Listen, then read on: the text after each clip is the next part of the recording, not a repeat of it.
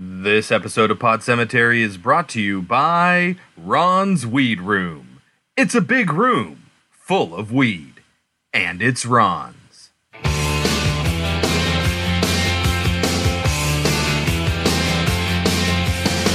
Under the October with the steamboats, ancient goblins and wallows come at the grand line making a sound. The smell of death is all around.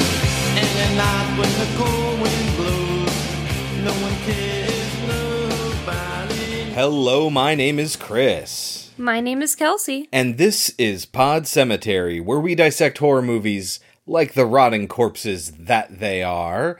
And it's Kids Fighting Monsters Week on Pod Cemetery with 1987's The Monster Squad and 2011's Attack the Block. But before we get into our movies, Kelsey, how do we start the show? Horror trivia. Give me what you got. What character is revealed to be the werewolf in the movie Silver Bullet? Gotta remember Silver Bullet. The priest. Very Yeah. good. Okay, Kelsey, leading us into the Monster Squad here. Because they didn't own the rights to them, this movie could not directly reference the Universal monsters. Anything that wasn't in the public domain. Including the creature from the Black Lagoon. The original version of the monster rap even changed later on later releases in the 2000s to include the name Creature from the Black Lagoon. But the original version did not say the Creature from the Black Lagoon. How funny. What was he called? Oh, I was going to say they didn't call him anything.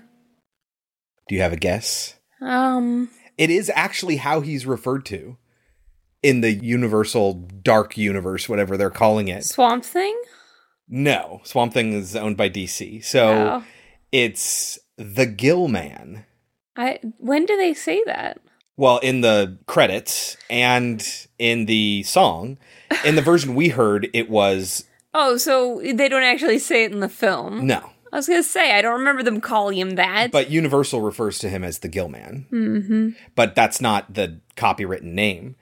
So in the original song, it instead of what we get now, which is the creature from the Black Lagoon, the line was the Gill Man swimming in the pool. Okay. Don't worry, we will play the rap. Let's get right into the Monster Squad. First off, who made the recommendation, Kelsey? This recommendation came to us from Harry, Diane, and Tron 1686. So we're finally doing it, guys. Yeah. We ended up pairing it up with Attack the Block for the theme that we mentioned earlier. So thank you very much for making this recommendation. The Monster Squad was written by Shane Black and Fred Decker and directed by Fred Decker, starring Andre Gower, Robbie Kiger, and Stephen Macht. Now, Fred Decker wrote and directed... This could have been my trivia question. Do you remember what Fred Decker wrote and directed? Yes, Night of the Creeps. That is correct. I remember because they wrote on the wall Monster Squad. Go rules. Monster Squad, yeah. Because Yeah, which while is he was why- making that one, they greenlit this one. Which is why I thought this was going to be really good. Oh, man. 'Cause it's made by the same people who made Night of the Creeps. He also has story credit on the first House movie. Which is also very good. And he wrote this with Shane Black, and Shane Black is Shane Black. Who's Shane Black? Shane Black wrote, I'm going to list off movies here. Before this, actually around the same time, Lethal Weapon, The Monster Squad, this, The Last Boy Scout, Last Action Hero, which I fucking love and always have, even when it first came out and I was 10. The Long Kiss Goodnight, Kiss Kiss Bang Bang, Iron Man 3, which some people figure saved that franchise, The Nice Guys, and the new Predator movie, the one that came out around 2018. Well, that is quite the track record. Shane Black was actually in the first Predator, so if we ever get to Predator, he's actually in that. It came out around the same time, actually, as this movie. Is that a horror movie? I would say, yeah. We've also seen it in plenty of video essays about horror movies, and, you know, there's just an action tinge to it. You know, there are thriller horror movies, there are action horror movies, there are drama horror movies. Tom Woodruff, this is a little bit of mixing trivia here. And I know I do this so much, and I normally hate it. I hate these like, hey, did you know that these people were in this thing together too? It's not remarkable because of that. It's remarkable for another reason. Tom Woodruff was in the makeup department for both this and Predator, which were being made around the same time. Interestingly, though, he worked on Frankenstein on this one because the creatures were created in quotes by Stan Winston and, of course, his studio. So Tom Woodruff worked on Frankenstein and not Gilman, who looks remarkably like the Predator in the way, like, he doesn't have the same, like, mandible opening, but when you look at his face, it evokes Predator to me for some weird reason. That character was primarily overseen by Matt Rose and Steve Wang on the makeup department. Frankenstein's monster is played by Tom Noonan, famous for, I like to think, playing the Ripper in Last Action Hero. Whenever I see him, I think of that. Here we are mentioning Last Action Hero again. Yes. Oh, fun. We know him as Mr. Ullman from House of the Devil. Oh, yeah, that's right. And Francis Dollarhide in Manhunter. That's right. That's right. He is great. Yes. Love him. And one last note here I had about the people acting and making this movie when we talk about the credits is that for me, at least, I feel like Fat Kid was almost certainly the inspiration for Chowder in Monster House. Absolutely, but I can't believe that's his actual name. That's what they call him, yeah. Even though his name is Horace. Yes. What is the Monster Squad about, Kelsey? A group of kids who happen to be obsessed with monsters happen to live in a town where Dracula has decided to take over the world because an amulet's there that he needs, and it's up to these kids to stop him. Sure. That's a good description, I would say. You can watch it with a subscription to Amazon Prime or DirecTV. You can watch it with ads on Pluto TV. You can rent it for $3 to $4 pretty much everywhere and buy it for about $10 pretty much everywhere.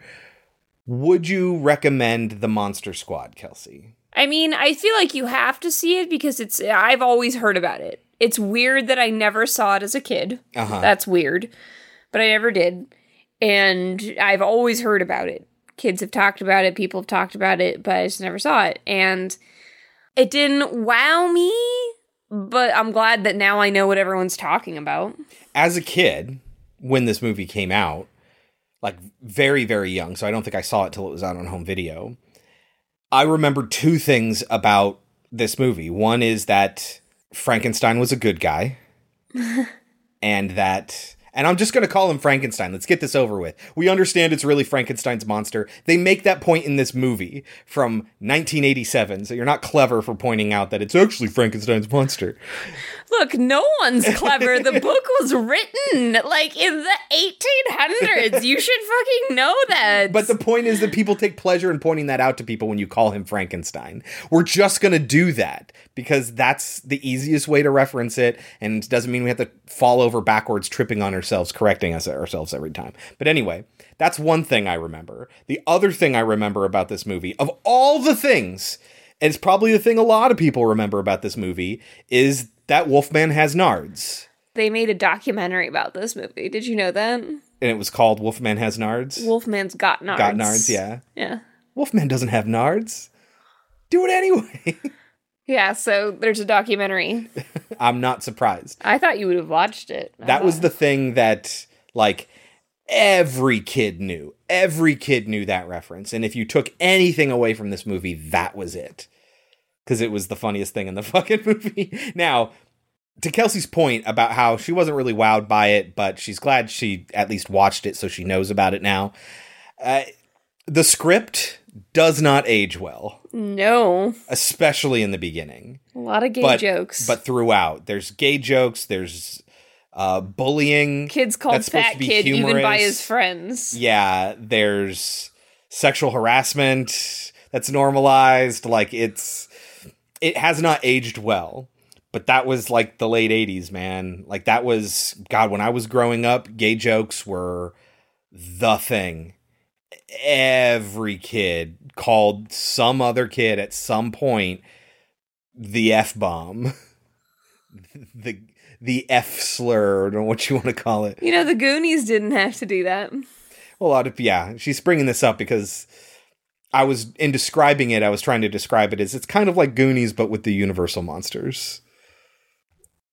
The Goonies is great. I don't even think, like, yes, of course, I have major nostalgia for the Goonies. I totally admit to that. But even if I didn't, seeing it now, like if I had seen that instead of this, I think I would have been wowed by it. For a kid's movie. The Goonies? Mm-hmm. Yeah. Totally, yeah. I mean, I would definitely say the Goonies is better than this. Good. But it's an interesting artifact, I would say. And it's something that everyone knows about, but I don't think it's something that everyone's seen. It's a thing that you talk about, but nobody actually watches. You know what I mean? Well, we did. We did. But it's been a very long time since I've seen this movie. Probably over 10 years since I've seen this movie. Well, with that said, you can take our advice or leave it. When we get back, we will talk about 1987's The Monster Squad. You know who to call when you have ghosts. But who do you call when you have monsters? We're the Monster Squad. What's a squad? It's like Miami Vice, I think. They're young and inexperienced. Naughty virgin. They're a bit disorganized. Monsters are not real. We don't know that, sir. 2,000-year-old dead guys do not get up and walk away by themselves. But when strange things start happening in town, There's a monster in my closet. they're the only ones ready to do battle. Something's out there that's killing people. And if it's monsters, nobody's gonna do a thing about it but us. Don't you see it's all true? By midnight, You guys! they won't seem so young anymore.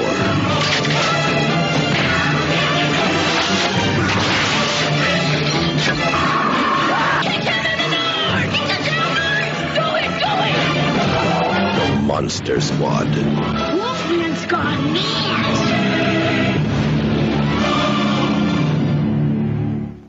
Armadillos, Kelsey, is how this movie starts.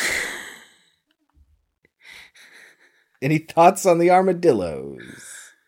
They are armadillos. They are, in fact, armadillos, and there's a reason for them being there. Yes, armadillos are American animals. They would not be in Transylvania. Yeah. Somebody should have told that to the original Dracula that put armadillos in the mansion, the castle, in the first Dracula movie. What? Yes, that's what this is a reference to. What? Yes. Seriously? That's so funny. We're going to watch these old... I mean, we watched The Wolfman, and we watched... Did we watch Creature from the Black Lagoon on the show? We didn't, did we? We No. watched that on our own. Yeah, we watched that before we ever did the show. So, we got to watch those old Universal Monster movies for the They're show. on the list, trust me. It's a long, long, long list. Yes. So, also you pointed out that they don't even sound like you would think armadillos would. I thought they were supposed to be rats. No, the sound is guinea pigs. Then why do they make the noise at all? It's funny. Okay. This is a silly movie, and we're gonna have to get used to that. Yeah, a really good thing about this movie is that it's very self-aware, but that's also problematic because it's so self-aware that it's like, wait, but then why would you include that in your movie if you're as aware of yourself as you are? Uh-huh. You know? Like, it includes some fucked up things. Some weirdly fucked up things. But we'll get there. And, like, not like, oh my god, I'm offended, but, like, that's a weird thing to put in a kid's movie. Uh-huh. Because this is a kid's movie. Oh, it's for the kids. This yes. is not intended for adults at all. They didn't give a shit if the adults were enjoying themselves or not. Which is why it's so weird that there's stuff in 80s here. kids movies. That's how 80s kids movies were. I mean, think about all those movies that weren't kids movies, like RoboCop and Rambo, that were marketed to children with cartoons and toys and video games. And don't get me wrong, I fucking loved that shit growing up. But, like, that was just the way the 80s and I'd say early 90s were. Like, it was just... You would go places with kids' entertainment, and you would do things that are like, whoa! So, we start the movie in Dracula's basement, I guess, and his catacombs, and the camera pans over coffins, and one is opened, and some tarantulas come out, and a hand comes out, and then we pan further over, and we see a bat hanging from the ceiling. And lots of other quote-unquote bats with red eyes, but the camera doesn't shy away from like showing you that they aren't even fake bats. It's just like black shit with some red eyes here and there. You know how you make bats that you might hang up in your house around Halloween? The body in the middle can bounce up and down and it kind of looks like the bats are flapping. That's what this is. Mm-hmm. And like Kelsey says, they're absolutely not shying away from that. You should understand right away that this is going to be serious and silly at the same time.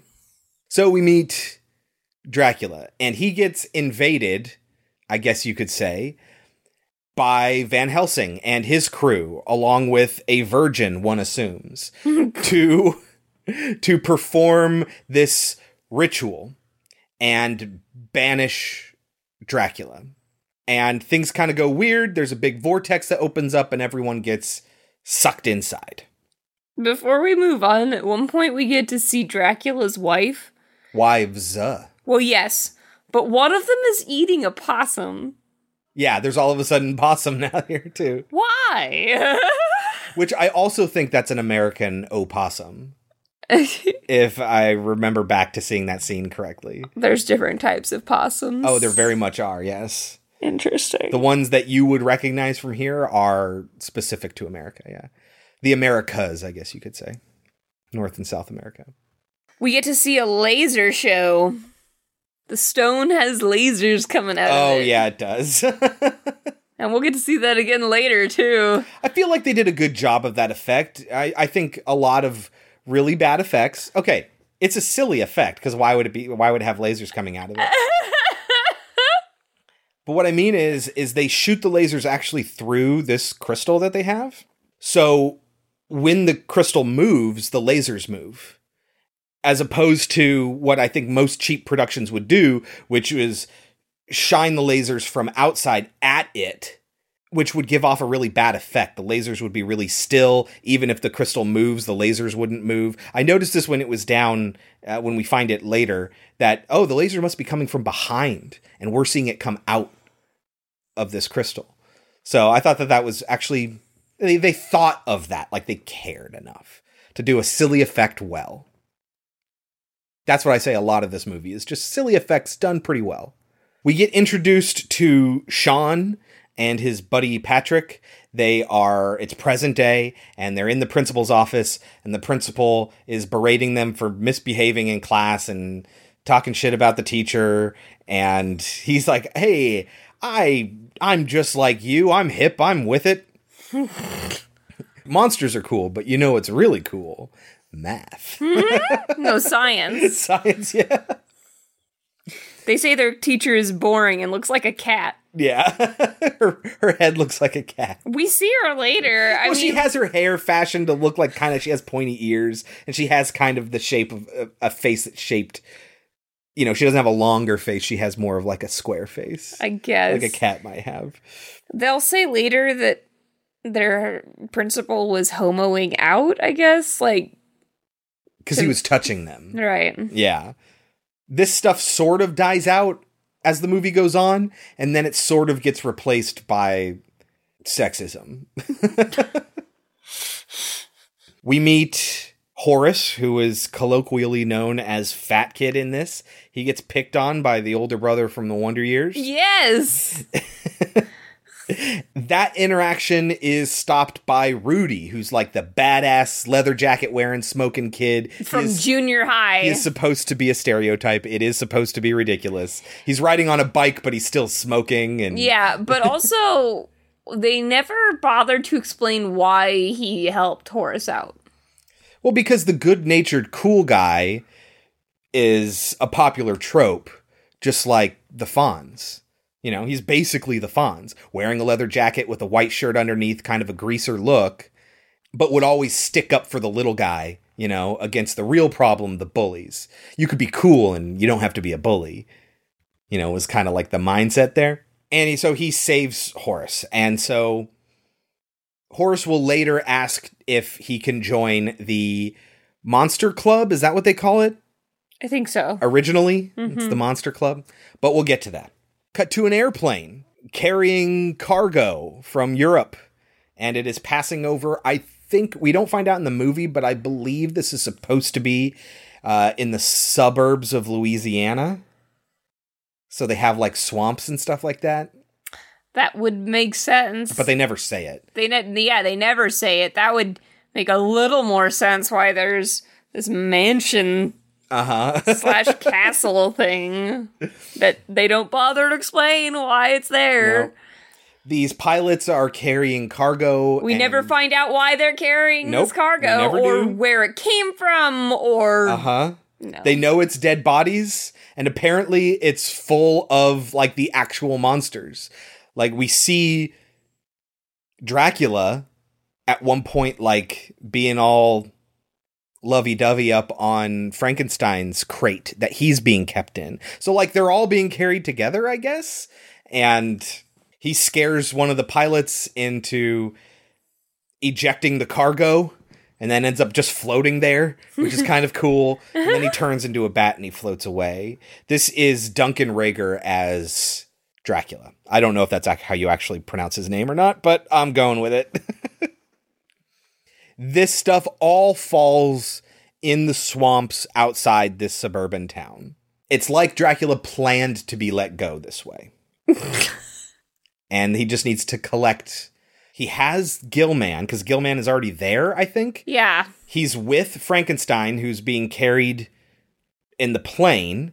And so they got the three of them, and now he needs to get the mummy, who also happens to be in a museum in this town. Yes, in this random suburb.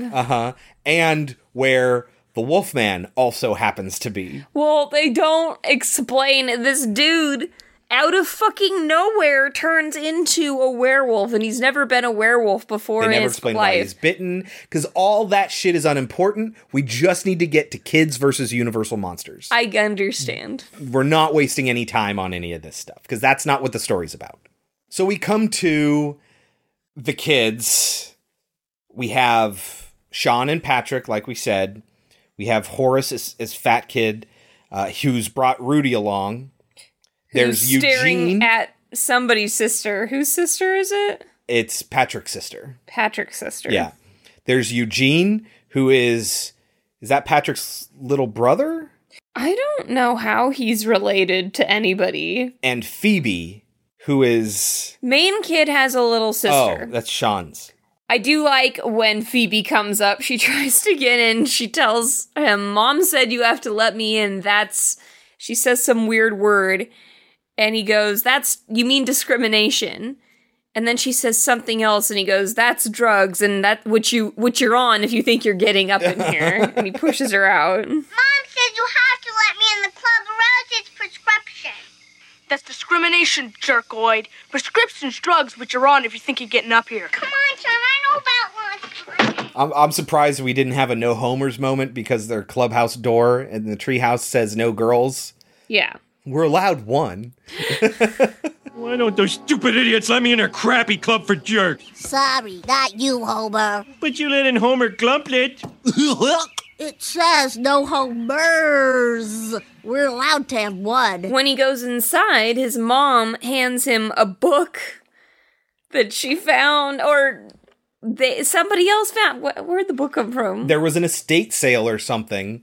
Which I guess some descendant, they don't really ever explain this, but I guess some descendant of Van Helsing lived there, also in this town, and died, I guess, and left behind Van Helsing's journal. Sure. Which Sean was really, really interested in. And the mom is the mom from the Goonies. She is, yes. So there's our actual connection to the Goonies. Yeah. And Sean, this whole time, by the way, is wearing a shirt that says Stephen King rules. Oh my god, I love his shirt. I want it so bad. Like, so bad.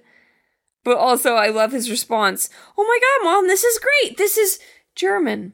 Yeah, that was really good. Abraham von Helsing. This is great. This is German. So, not all is well in Sean's household. His parents aren't getting along very well because Sean's father, played by Stephen Macht, is a detective, and he's always at work, and he gets called away at inopportune times, and it makes it very difficult for him to work on his marriage. And he gets called away again because his partner, played by Stan Shaw, is like, you got to get here. There's this guy that's freaking out over saying he's a werewolf, and he's attacking all the policemen in the precinct, and there's been this break-in at this museum, and there's a mummy missing. Like, things are going crazy. You have to come in. Of course, it's the absolute inopportune time because they were supposed to go out that night. Kelsey, where were they going to go? Weren't they going to see... Well, the kid wanted to go and see a movie, and the parents were going to go see their therapist. Couples therapist, yes. And so this is, of course, the time that he gets called away to work. Yeah, but before he did, he told the kid he couldn't go see the movie. Do you know what movie he said he wanted to see? It was Groundhog Day, like 12 or 14 or something like that? Yeah, and so, like, it's just in their universe, like, it's supposed to be a slasher film. Well, Groundhog Day didn't come out till, like, what, 90, 91? Exactly. So, yeah, it wasn't out. It wasn't... when we hear Groundhog Day, we think Bill Murray. Yes, it's so and weird. It's unavoidable to think that. And even though that movie hadn't come out yet, and we hear Groundhog Day, as obviously it's supposed to be a comedic take on the fact that there's a horror movie for every holiday. Yes, I totally get that. It's just really funny in retrospect. It is, now yeah. that we have a Groundhog Day, and that there will be 12 of them because it's never ending. Tomorrow night? That'll be too late. The guys will blow the entire plot. Plot? Did I hear plot? Sean, it is a guy with an axe. Anyway, I thought they killed him in the last one. They did. And he returns from his grave. He returns from the grave? Sean, he always returns from the grave. If they blew him up, put his head in a blender, and mailed the rest of the pieces to Norway, he would still return from the grave. That was part 7. Also, the dad smokes in the house, and the kid's like, I thought you quit. And he goes, well, put a lid on it. Yeah, do me a favor. Put a Don't lid tell on. your mom? No, Dude. it's stop talking to me about it. Stop pestering me. Oh. I thought he was telling him, don't tell your mom. Oh, because she'll be able to smell it. Yeah, I was like, you are inside. You are insane if you don't think she's going to know. So he goes and he deals with this call. Meanwhile, at the precinct, the man who claims to be a Wolfman is shot dead and killed. They go to the museum to check it out, and sure enough, a mummy is missing, and the line, "Dead guys do not get up and walk away by themselves," is uttered. 2,000-year-old dead guys do not get up and walk away by themselves. Which is also a line in Night of the Creeps. Corpses that have been dead for 27 years do not get up and go for a walk by themselves. Oh, really? Yeah. That would make sense. But the werewolf is not dead. No. And changes in the ambulance. What did you think of this change? We talk a lot about werewolf changes. What did you think of this one? There are like 2 of them that we see in this movie. So I didn't write anything, so I obviously didn't think much of it. However, I will say this. When he's just walking around as a werewolf, it is a god-awful mechanical mask. Maybe. It is really bad. I think it's interesting that it doesn't go the route most werewolves go. What happened? I don't even remember. Not with the transition. Oh. With the look of the mask. It just looks a little bit different than you might expect a werewolf mask to look. It just looks really bad to me. I like the monsters in this movie. I think they look really good. I like all the other monsters except for this one. He just looks, like I said, like a mechanical mess. And he kills the ambulance drivers. Not the ambulance drivers, the drivers that work for the morgue. So Dracula calls all of the monsters to him, with the creature from the Black Lagoon coming up from the water and bringing Frankenstein's monster with him. Yes, because of course, as you remember, he fell out of the plane and landed in the water there.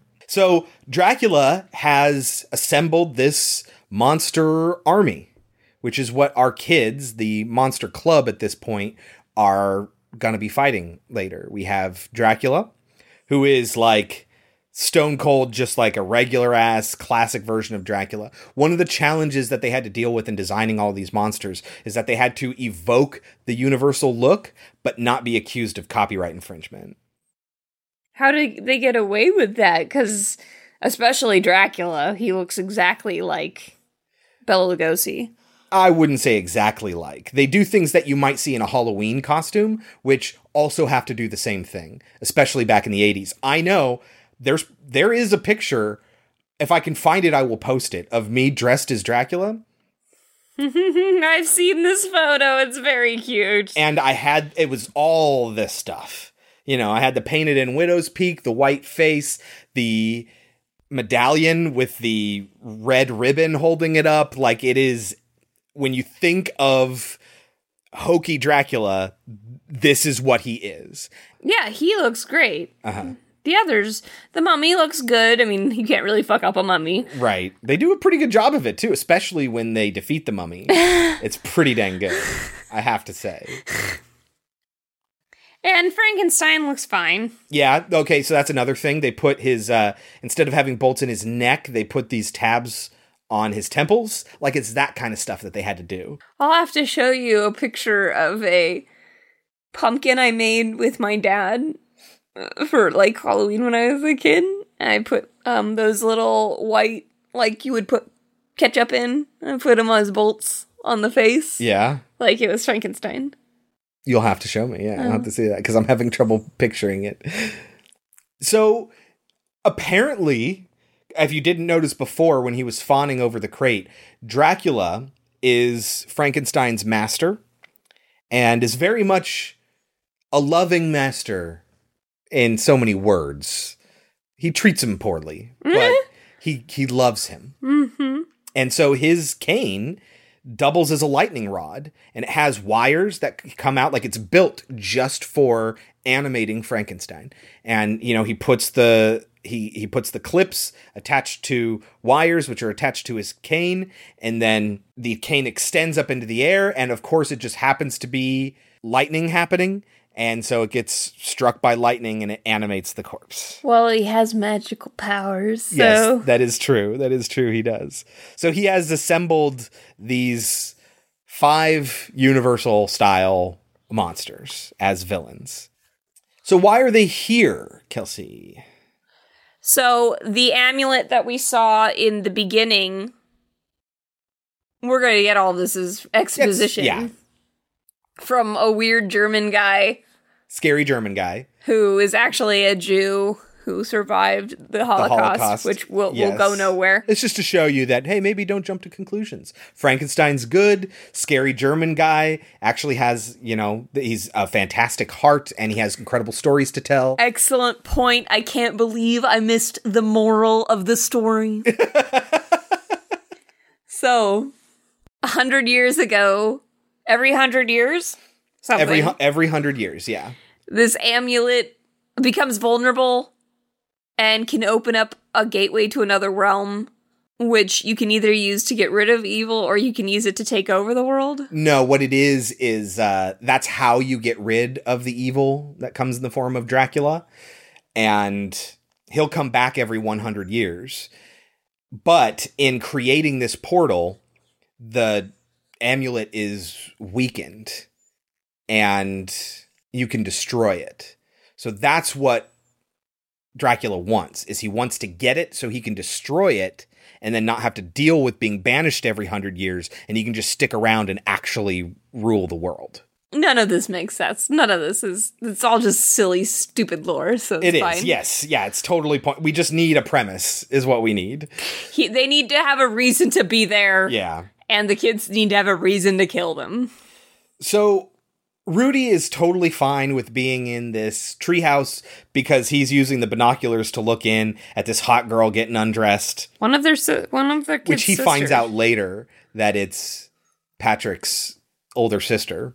But you forgot the message, the fun message left by his mom. Oh, did he get that already at this point? Uh-huh. Yeah.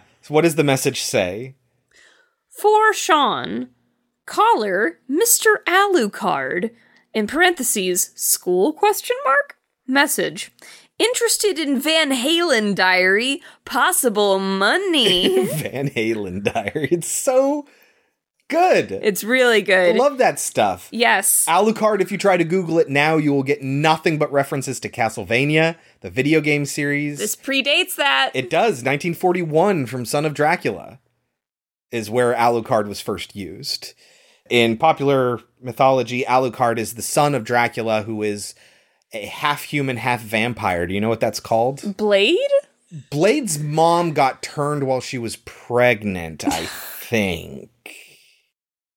God, it's been too long since I've seen Blade or read the comic books. So they call him a daywalker. So he kind of like has the best of both worlds kind of thing, you know? But Alucard is what they call a Dhampir, who is the son of Dracula and a mortal woman, who they literally boned down and she got pregnant. So he has vampire sperm, impregnates a mortal woman and gives birth to this Dhampir, who is kind of a best of both worlds thing. So, yeah.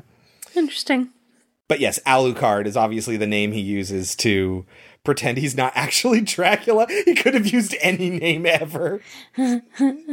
And Sean will end up unscrambling it to spell out Dracula, and he's like, holy shit. He also overhears his dad talking about both the missing mummy and the man who thought he was a wolf man who has disappeared. So they get desperate, and they need to know, what does this journal say? So, seeing no other options, they take it to the scary German guy. And they're really terrified, but they find out that he's actually really cool. He's kind, he makes them pie, he has cool airplane models, and he reads them this, like, entire fucking journal. Yes. And he explains exactly what we told you already about the every 100 years, the amulet, blah, blah, blah. On their way home from Scary German Guy's house, we find out that Phoebe has befriended Frankenstein's monster. So Dracula has sent him out to this kid's house to get this journal. He tried calling and didn't get a response, so now he's going to send Frankenstein to go get it. On his way, Frankenstein runs into this little girl Phoebe, who's plucking flower petals on the bank of a body of water. Which is taken straight out of the original film. Uh-huh. Except instead of killing her, right? He throws her in the water, right? No. I don't know if he kills her, but...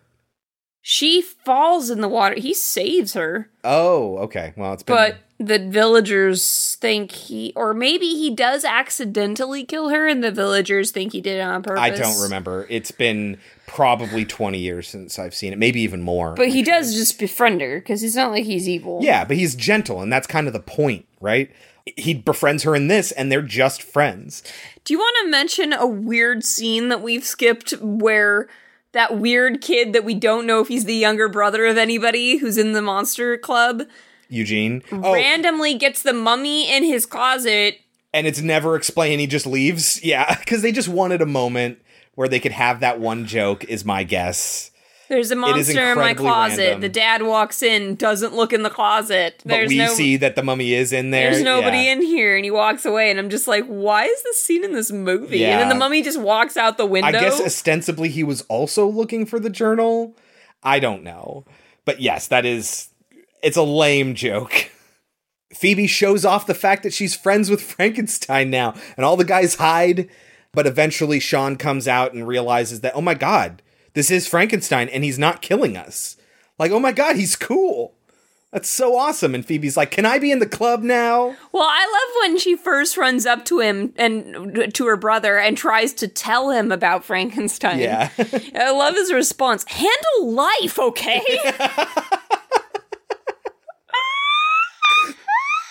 I want to say it to my students. Handle life. It's so good. She also calls them chicken shit. Don't be chicken shit. Yeah. It's okay, you guys. He's friends with us. Come on, don't be chicken shit. It's really good. We should capture that in a GIF. Also, the main kid, will tap Frankenstein like, hey, look at this. And Frankenstein will be like, and just pushes the kid. Yeah. So funny. Oh, and then they show him a mask of him. Oh, yeah, they take him up to the clubhouse. He sees a mask and he's like, scary. He's all sad. Yeah. But he also sees the older sister. Takes a picture of her. Accidentally. He has no idea. Means that there's a camera set up to be taking pictures. Yeah, that's Rudy that's doing that. Uh-huh. Yeah. But yes, Frankenstein will accidentally take it. And the little sister has been teaching him to talk, just like bogus. Just like Drew Barrymore in E.T. Yeah. Uh-huh. But yeah, and he goes, bogus. Bogus. Bogus. There's also a scene that we see with all of them walking, and it's kind of like sunset, and they're walking through the street, and they're all in silhouette. It's very E.T. Yes. So they end up just like convincing Frankenstein to be on their side by being his friend. Yes. And that's all that there is to it. He is a simple, gentle soul. So, meanwhile, Dracula is about to find the amulet in all of its laser glory. Uh-huh. By searching this gothic house. And he will maniacally say, there is no one to stop us, which then starts a really bad montage of them getting ready to fight the monsters. Oh, yeah. Uh-huh. The best part is the badass junior high kid. He does some pretty funny things. He makes a lot of stuff in shop class. Oh, yeah. Which is fun. He makes steaks. Mm-hmm. And the silver bullets. Yes. But the music is so bad. Rock till you drop, or something like that. Rock until you drop. Dance until your heart stops. Rock until you drop. Dance until your feet fall. And then there's a kid, and the kid who saw the mummy in his room earlier will send a letter, and it's really fucking lame. And it's like, oh yeah, Army. This is how you know it's a monsters are kids coming. movie. Absolutely. Yeah. However, that does pay off at the end, and I kind of like the ending part. I was like, oh, that's kind of cute. It's very kids movie. Yes. You could see this being a cartoon, right? Like a cartoon special where, oh, it's the Monster Squad, but they made it a live action movie instead. I would like to point out that they make a fucked up joke here. That they used the mother's nice silver for those silver bullets. Yes, and they leave some behind. Oh my god. You think that's a fucked up joke? I would be so mad. The fact that they didn't take it all is, I think, what gets me. My silver came from my grandparents. I would be very upset if my children took it. Yes, fair enough. So by this point, during the day, the werewolf turns back into the man, and so he has to do something with it. The man is a lucid man, hates the fact that he's a werewolf, and so he drugs him and ties him up. But he only pretended to take the drugs. But he was going to give him a lethal dose. Yeah. Also, well, enough to kill him, so then when the full moon came out, he would turn into a werewolf and be resurrected again. Oh, I'm sure that's exactly what they meant, and that's exactly how kids are going to take it. No, that is exactly what they meant. The whole point, we saw him earlier, he died as a human, and then the full moon comes out and he changes. That's what happens. Oh, I see. The man is no good to Dracula when he's not the Wolfman. Well, but so meanwhile, Dracula has these 3 ladies. Yes, he gets like high school girls or something like that. But they're dressed really weird. All 1800s-y? He puts them in negligees. Well, because that's the trope of Dracula's brides. They're the young women that he turns wearing nightgowns. But yeah, the werewolf doesn't actually take the pills, and so he runs out and calls the guy. But see, that doesn't make sense because he changes. The detective. He changes during the in phone booth. call. Yeah, because the moon's coming out. He needs to get to the phone. He didn't die because he didn't take the pills. Right, but why would Dracula have him take the pills so close to nighttime? Oh, we don't know how long it's been. It took him all day to get to the phone. Well, he's already acting drugged, So Oh, I see. We don't know when he gave him the pills. That's right. But anyway, yes, he makes a call and he calls Sean's dad and tries to warn him, yes, I am really the Wolfman. Dracula is coming. You got to stop him. And the guy's like, God, what is this nonsense? What's going on with people all over the place? But he lets drop, your son's in danger. Yeah, he's going to kill your son. And that kind of registers with the dad, who we get this like, yeah, the marriage isn't that hot, but this dad loves his son. There's a scene that's really cute when they go up to the roof and they watch a drive-in movie that's right near their house. Mm-hmm. So they sit on the roof and watch it from there, and they turn their radio. Groundhog Day 12. Yeah. It's really cute that they do that. Oh, the best part's coming up, and they're sharing a Coke, and yeah, it's Sometime cute. They'll have to completely make him explode and then bring him back together. Oh, they did that in whatever number, and I'm pretty sure that that's a cold call-out to Jason. Have they done that yet? Had they blown him up? Don't they blow Jason up and then they bring him back in the next movie? That happens, like, the military shows up, and they got all these floodlights on him, and they just open fire and just destroy him. And at the end of the movie, like the post-credit stinger or something like that is Freddy's hand coming up and pulling the mask underground, and that was supposed to... I can't remember which one that is. Is that Goes to Hell? We'll get there. We'll cover that. But my point is, if it had already come out... No, I don't think it... I think that was the 90s. Oh. I think so. So Jason was like, we're going to do that later. Yeah, but the point is all these guys that are supposed to be dead by the end of the first one, or the second one, or whatever, and they always find ways to bring them back miraculously to be threats again. Always. Yeah. Hey, you know what? Child's Play 2 got it right until they didn't. They got it right until they didn't. They had a good reason to bring him back, and then they had no reason to not destroy him again. Yes, Yeah, it's a bummer. So, during this call, we get the second Wolfman transformation, which I also thought was pretty good, as transformations go. They did a pretty good job with him. In preparation, they also know as part of this ceremony that they learned about in the journal, they need a virgin to read all this stuff. Now, they're never explicit about it being a virgin girl, but it just needs to be a virgin. It's implied that it's a virgin girl. It's not that it's implied. It's that when we consider virginity... Yes, we consider it the purity of a woman. We consider females. 100%. Which is why Hocus Pocus is so great. Because they talk about how the dude... They talk about virginity the entire film. And they are talking about a dude the entire time. Yeah, so this one doesn't do that. It does a different swerve. And beforehand, there will be a swerve. Be prepared. So they get the older sister, who is, I think, is her name Emily? Probably. They convince her to reveal that she is in fact a virgin, but she's not willing to do anything for them. Like, why would she? They blackmail her with the photograph that Frankenstein took, which earlier we saw Frankenstein holding up higher than they were all trying to jump and reach for it. So, totally fucked up.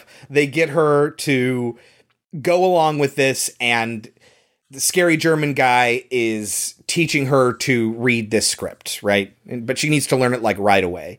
Meanwhile, the squad is going to this house. They don't realize it, but Dracula has already set up dynamite in the basement to blow through the wall to get to this amulet. And he's elsewhere, but he has the plunger, and as soon as they come in, he sets off the plunger. It's so sad. And it shakes the foundations of the house. Frankenstein protects them and ends up having the ceiling fall on top of him. Mm-hmm. And he's covered and there's nothing that they can do.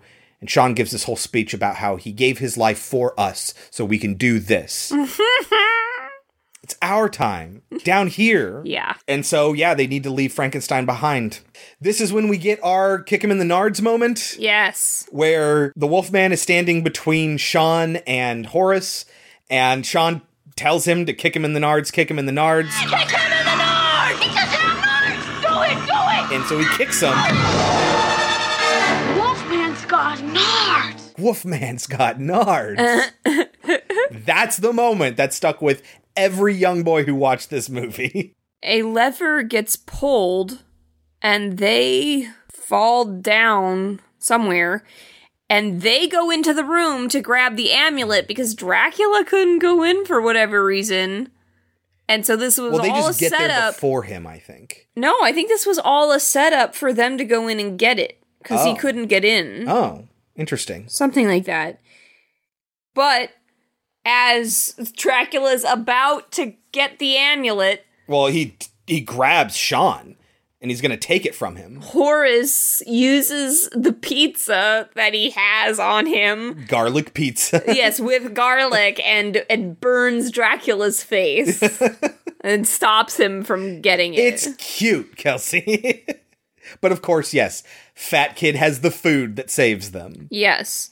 I mean, look, okay, I totally get that in the Goonies, Chunk is the fat kid. And yes, And he's named Chunk Chunk. is not Yes. a good name. He does the truffle shuffle. I understand. I guess it just seems more offensive to just straight up call him fat kid. It Yeah, just seems like... Well, the thing is back then, and maybe I assume even now, like, that's how people were identified. If you were the fat kid in your class, people would refer to you as the fat kid. Like, oh, we don't want the fat kid on our team. And then you take it back and you recapture it as a term of endearment. No, okay, I'm not legitimately defending this, don't worry. It's fucked up to call your friend the fat kid. But okay, I don't know how to defend the Goonies for its treatment of Chunk other than to say... It's lovable. Yeah. I don't know that that's a great defense. Yeah. But also, Chunk has a lot of flaws. Uh-huh. He lies all the time. Uh-huh. He exaggerates all the time. But he loves, and he loves deeply and true. But yeah, my point is that Horace doesn't do anything bad. Yeah, he's just a kid who gets kicked on all the time. Yes, totally. So they run away, and they get picked up by scary German guy in his truck. And as they're running away, they're not so fast that they can get away from the slowest person in the entire group, which is the mummy. And he jumps on with a stupid sound effect. Whee! Or whatever it is. And he's on the back of the truck, and Rudy convinces Patrick to grab part of his cloth, and he ties it to an arrow, shoots an arrow, sticks it into the tree. And so as they're driving away, the mummy's wraps are unraveling. And I thought that effect was really, really good because they had it solidified enough to where it held shape, but it still came apart loosely. How do you think they did that? With, probably some weak plasters and stuff. Whatever was operating as the mud and the dirt that was also coming off in dust was just like a really weak glue or whatever the adhesive was to make that shape. So you know how you do paper mache? It keeps its shape, but it's really actually kind of fragile. Mm-hmm. I imagine it's something along those lines. And then at the end, all that's left is just a skull with no jaw that collapses on the ground. Meanwhile, they drive right through a car. the detective and his partner are speeding, and then they realize this hearse is going to drive right into them, and they brace for it, and it just passes incorporeally through them. Who knew Dracula was so petty that he would blow up a kid's clubhouse just to be a dick? Yes. Oh, this Dracula is super petty. And he knows that the kids aren't in there. He just wants to fuck with the kids. And it's an anger. Just to be a dick. Yes. It's not like, fucking with these kids. It's a, no, fuck this kid. I'm going to destroy him and everything he loves. I think that's why people found him so scary. Dracula fucking blows up the dad's partner. Yes. In the car. So he has all this Straight dynamite. Up murders him. This like World War I dynamite or whatever. He throws it in the clubhouse, blows that up, crashes his hearse into their house. So when they show up and the dad gets out and pulls his gun on him, he magically lights the fuse with just his mind and then rolls it under the car and blows up the partner, killing the partner. Yeah. Like Jesus, burnt to a crisp inside this car. Yeah. He tries to shoot at him, the dad does. Bullets go right through. Nobody cares, by the way, that his partner died. Oh, Nobody yeah, it's cares. not even commented on. But he was kind of a dick anyway. Kept teasing him. He deserved to die. Dracula will turn into a bat in front of the kid's dad, right when the mom walks out. Yes, and so she sees that, and she's like, oh my god! Yes. And the dad will pick up the walkie-talkie and talk to his son that way, and find out that he's in the town square. Yeah, they're headed to the church. To, not only is it a populous place, which I don't know why they would want people to be there, but also, it's a holy place, right? He's right. There's an old church in the town plaza. Perfect. Monsters hate religious stuff. So they go there to read the incantation, and the church is closed. So they have no choice but to read it on the stoop. So, Scary German Guy, Emily, Phoebe, and Patrick are all going to stick there at the stoop and read the incantation while the rest of the gang deals with the rest of the monsters. I absolutely love the kid from junior high here. He's a lot of fun. He is like smoking and drinking, and Rudy, yeah. He's not afraid when Dracula's brides show up. They're like, Rudy, what are you doing? He's like, I'm in the goddamn club, aren't I? Yeah. Time to kick some fucking ass. He kills Dracula's brides on the street. Meanwhile, the dad shows up at this place. Dracula's flying in as a bat. He shoots Dracula, who is, I guess, vulnerable as a bat. Yeah. And he falls into this warehouse upper story. The dad goes in to finish the job, and he finds Dracula there sort of half transformed, which is a really cool creature effect. I thought it looked fantastic. You see it for like 2 seconds. I know, and they put a lot of effort into it. But he can't do anything before the Wolfman shows up and attacks him. Sean shows up to help his dad, and together they're able to shove the lit dynamite into the Wolfman's pants and push him out the window, where he explodes in midair and falls in pieces onto the ground. That was just a person, by the way. Right. They had this whole argument earlier on in the movie about how there are 2 ways to kill the Wolfman, and that was part of Rudy's test to get in the club. The first one was, is he Frankenstein or Frankenstein's monster? Frankenstein's monster, duh. What are the 2 ways you can kill a Wolfman? Silver bullets, and he can't think of the second reason, and neither can they realize.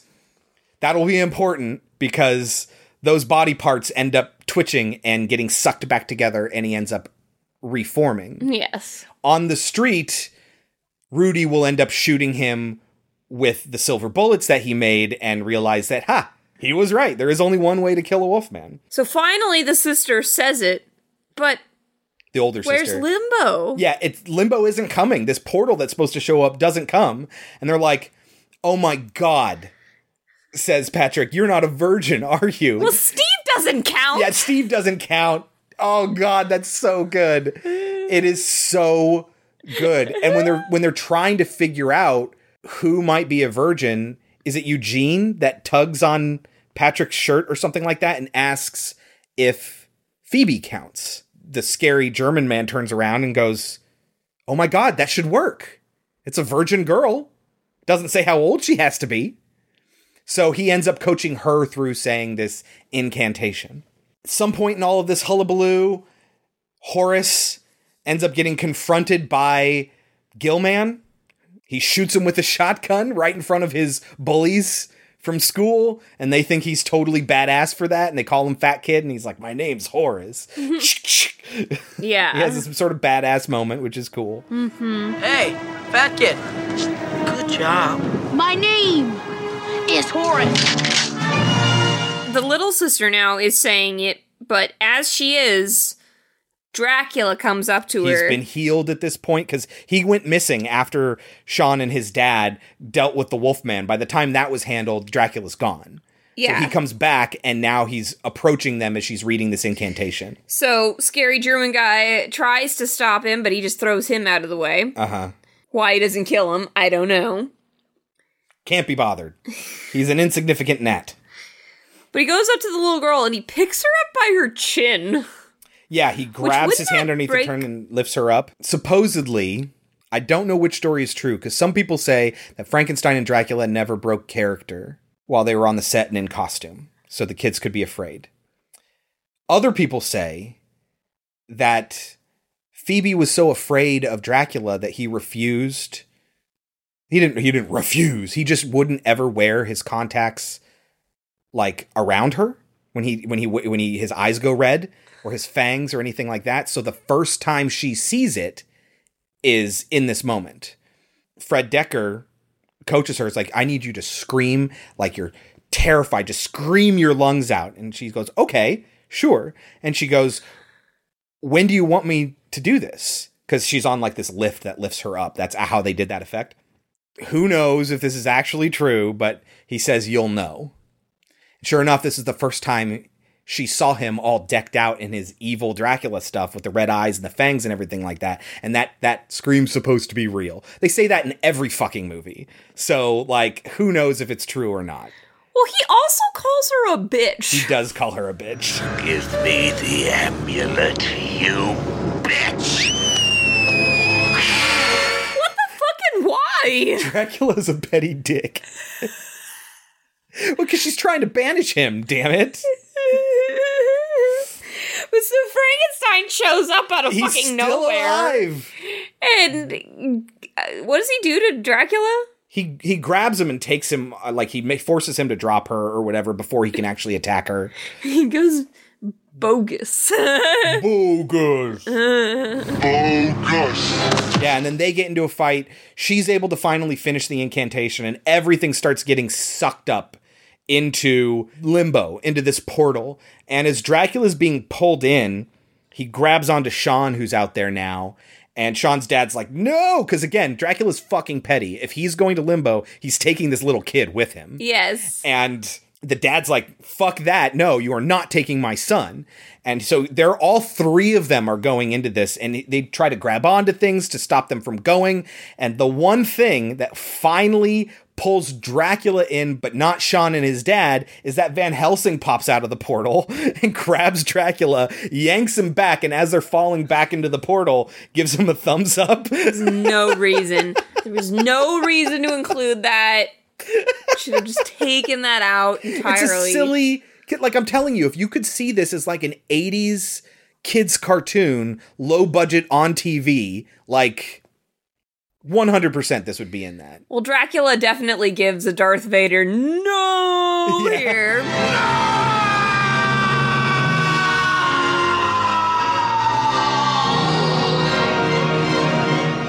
Limbo is just sucking up the most random shit. Including Frankenstein.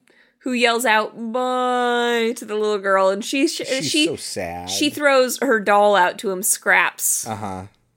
It's so sad. He grabs it and he's happy. Yeah. It's a sweet moment that he knows love. He sacrificed himself twice for these kids that were his Frankenstein's friends. monster will never have a happy ending. No. Never, never, never. Even when he goes to the North Pole, what does he do in that movie? Well, at the end of it's because it's in the book, yeah. They go to the end of the Earth, Antarctica. Yeah. Because South Pole, I guess. I forget why. I think Frankenstein's monster killed Frankenstein's fiance or wife because he wouldn't give him a partner. So he said, "Fine, I'll take your partner." Imagine that Frankenstein, played by Robert De Niro. What?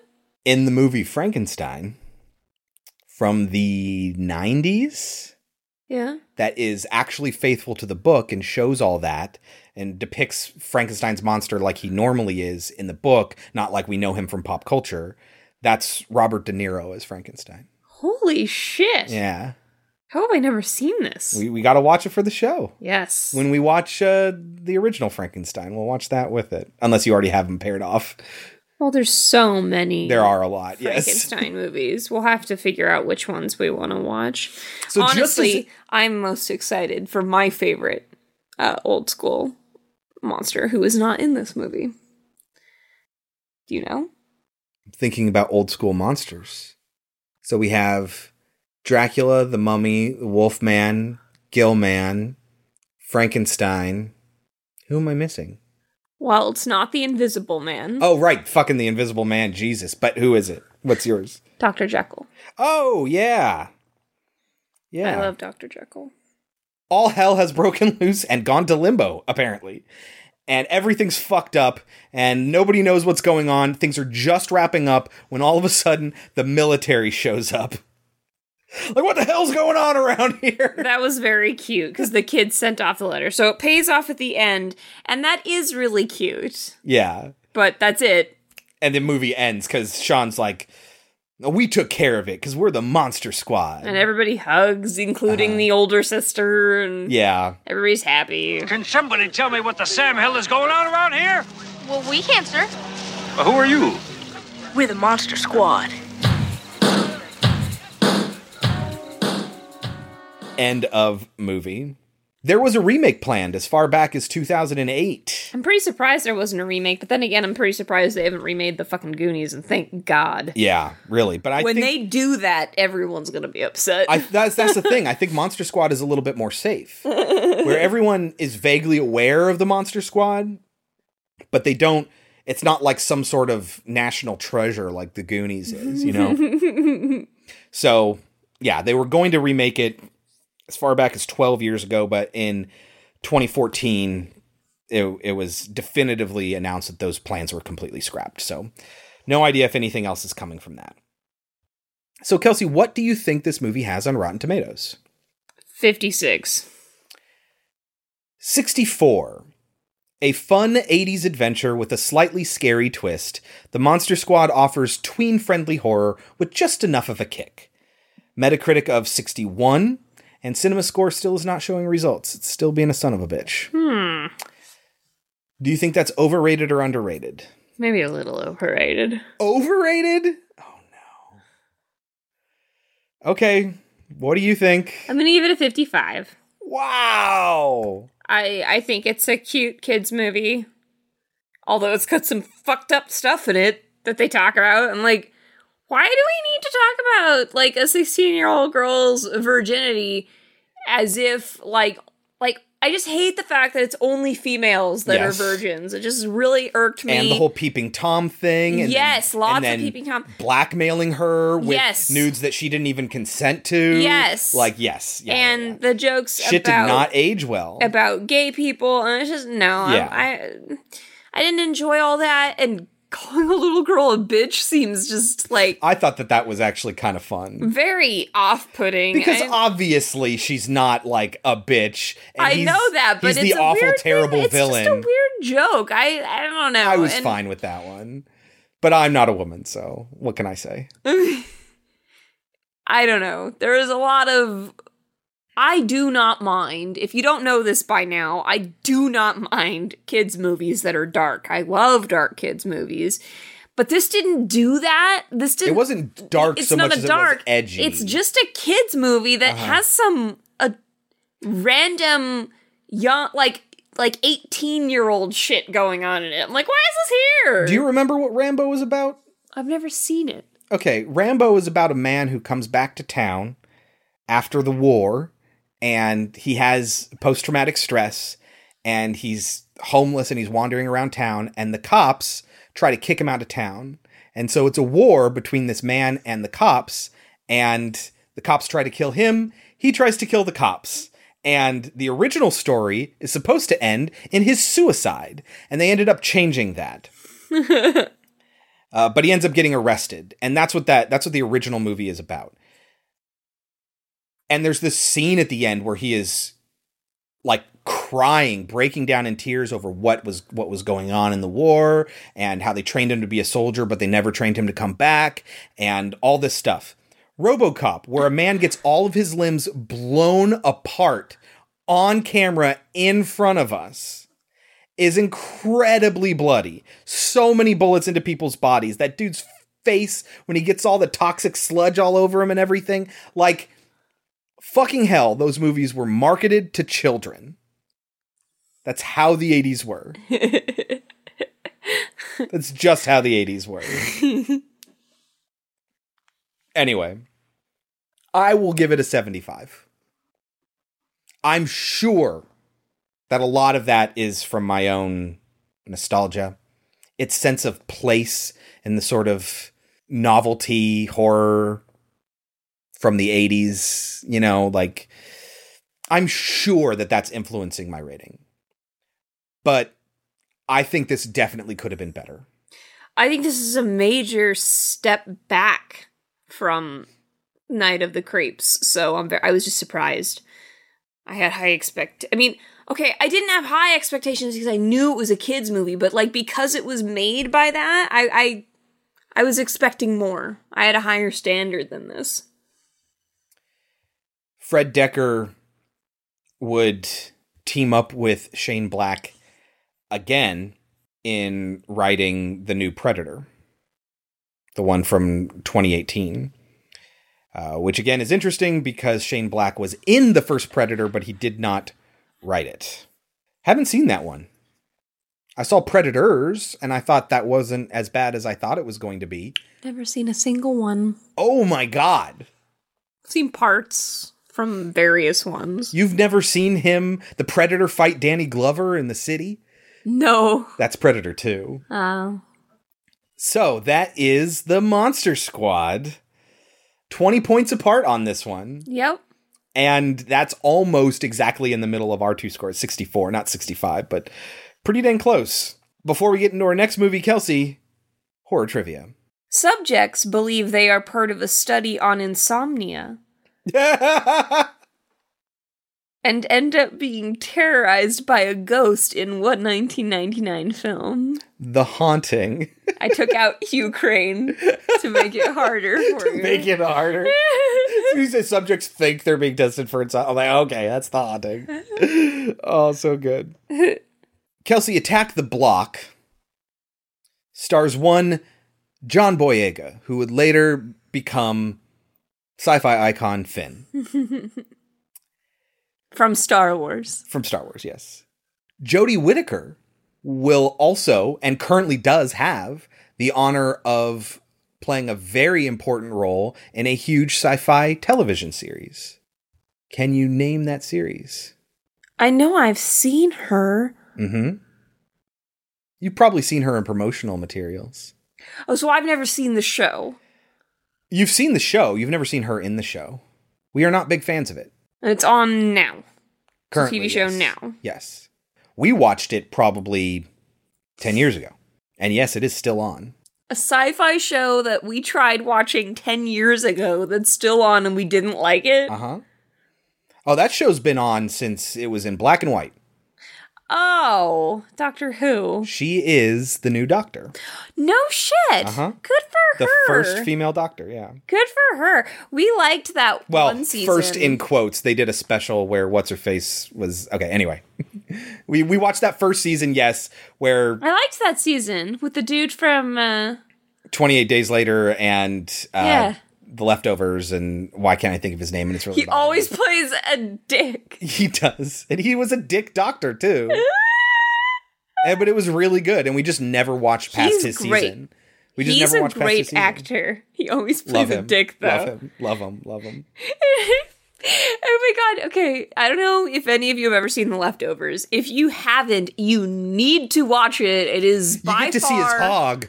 It is by far the best TV show in years. I would say it is the best It is one of the best TV shows that nobody watched. Yes, but only the first 2 seasons.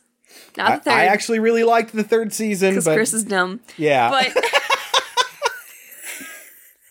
Christopher Eccleston is the guy we're talking about, by the way. Yes, but he was the first of the modern Doctors.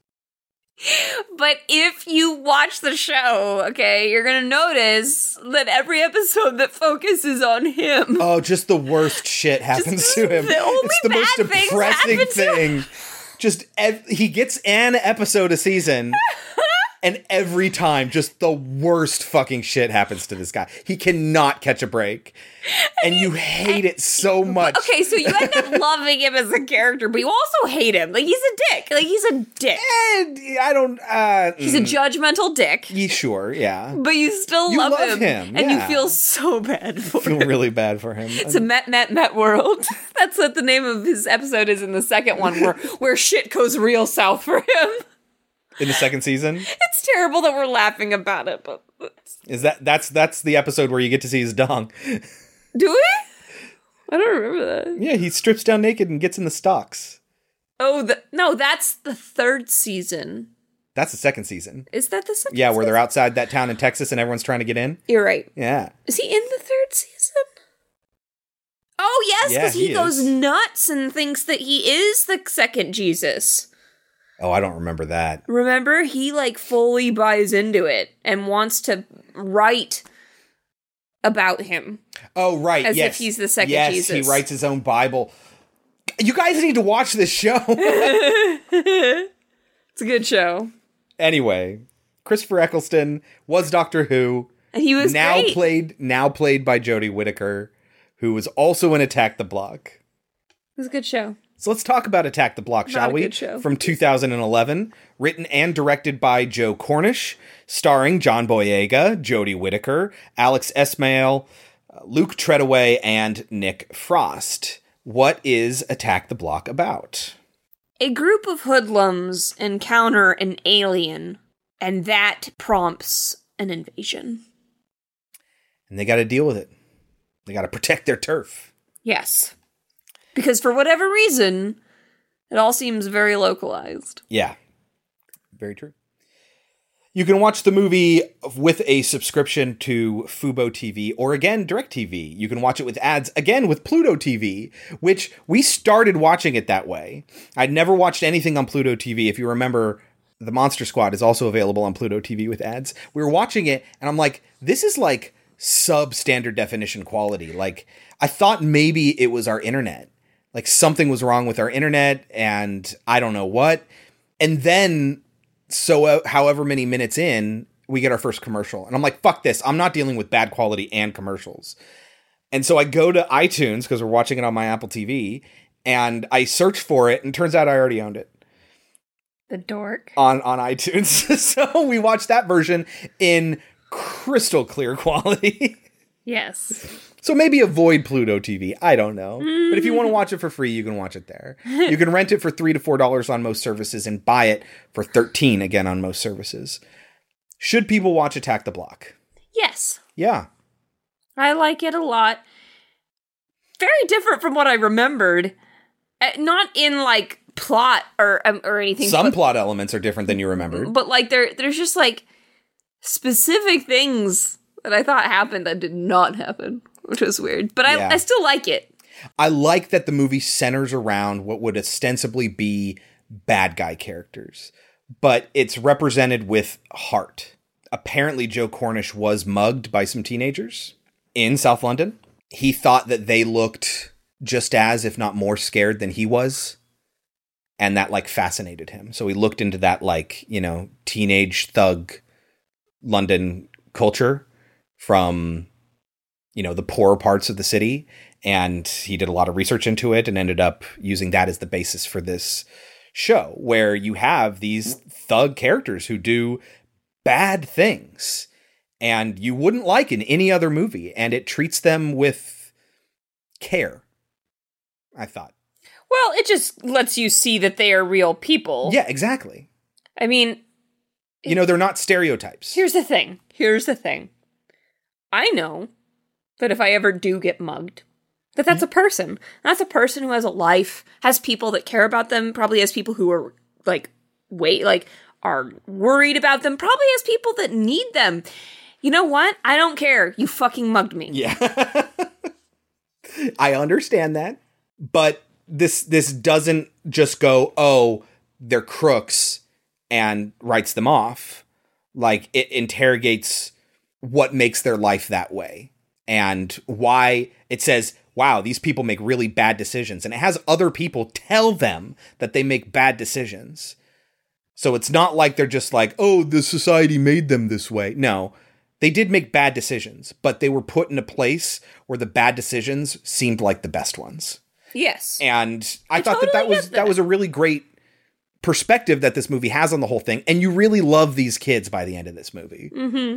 Yeah, I would highly recommend you watch this movie. I think it's a low budget film. Yes. And I thought they did incredible work with this low budget. You'll notice things like, wow, the streets seem oddly empty. You know, like stuff like that you'll notice. You can tell they're filming in areas that they can get probably on the cheap, in sets that they can probably build really cheap. And but they put a lot monsters that are very simplistic. Yes, but incredibly well pulled off, I thought. Because they're simplistic. Those monsters are actual dudes in actual suits. Really? They really glowed. They did use CG, but as enhancements. Like, it made the black pure black to where you couldn't even see any shadow. That was accomplished with CG. But all the movement and everything, it's just dudes in suits. I thought that was incredibly... These monsters should be iconic. These are incredible designs, and they're so simple. They're just really simple designs, and I think it looks incredible, and I love it. And I think you guys should watch this movie. And Kelsey, you think they should as well? Yes, I like it a lot. So you can take our advice or leave it, but when we get back, we will talk about 2011's Attack the Block. Yo, check it. Lovely fireworks. Tsunamis, alien invasion. Of course it is. Let's get tooled up, blood! Quite sweet, really, aren't they? What are those things? Thinking probably aliens. We need to get off the streets, back in the block. Got no credit. Got one text left. There's too much madness to explain in one text. We have to call the police. You'd be better off calling the Ghostbusters, love. Attack the Block in cinemas May 11. Kelsey, can you get us started on Attack the Block? So it starts on what I assume is Guy Fawkes Day? It is. Guy Fawkes Night. Guy Fawkes or Bonfire Night. Bonfire Night, yes. Remember, the 5th of November, yeah. It's like their version of... 4th of July? 4th of July. I don't know. I hesitate to make comparisons there. Well, only in that they do fireworks. Yes, yeah. So there's fireworks going off everywhere in London, and we meet Sam, played by Jodie Whittaker.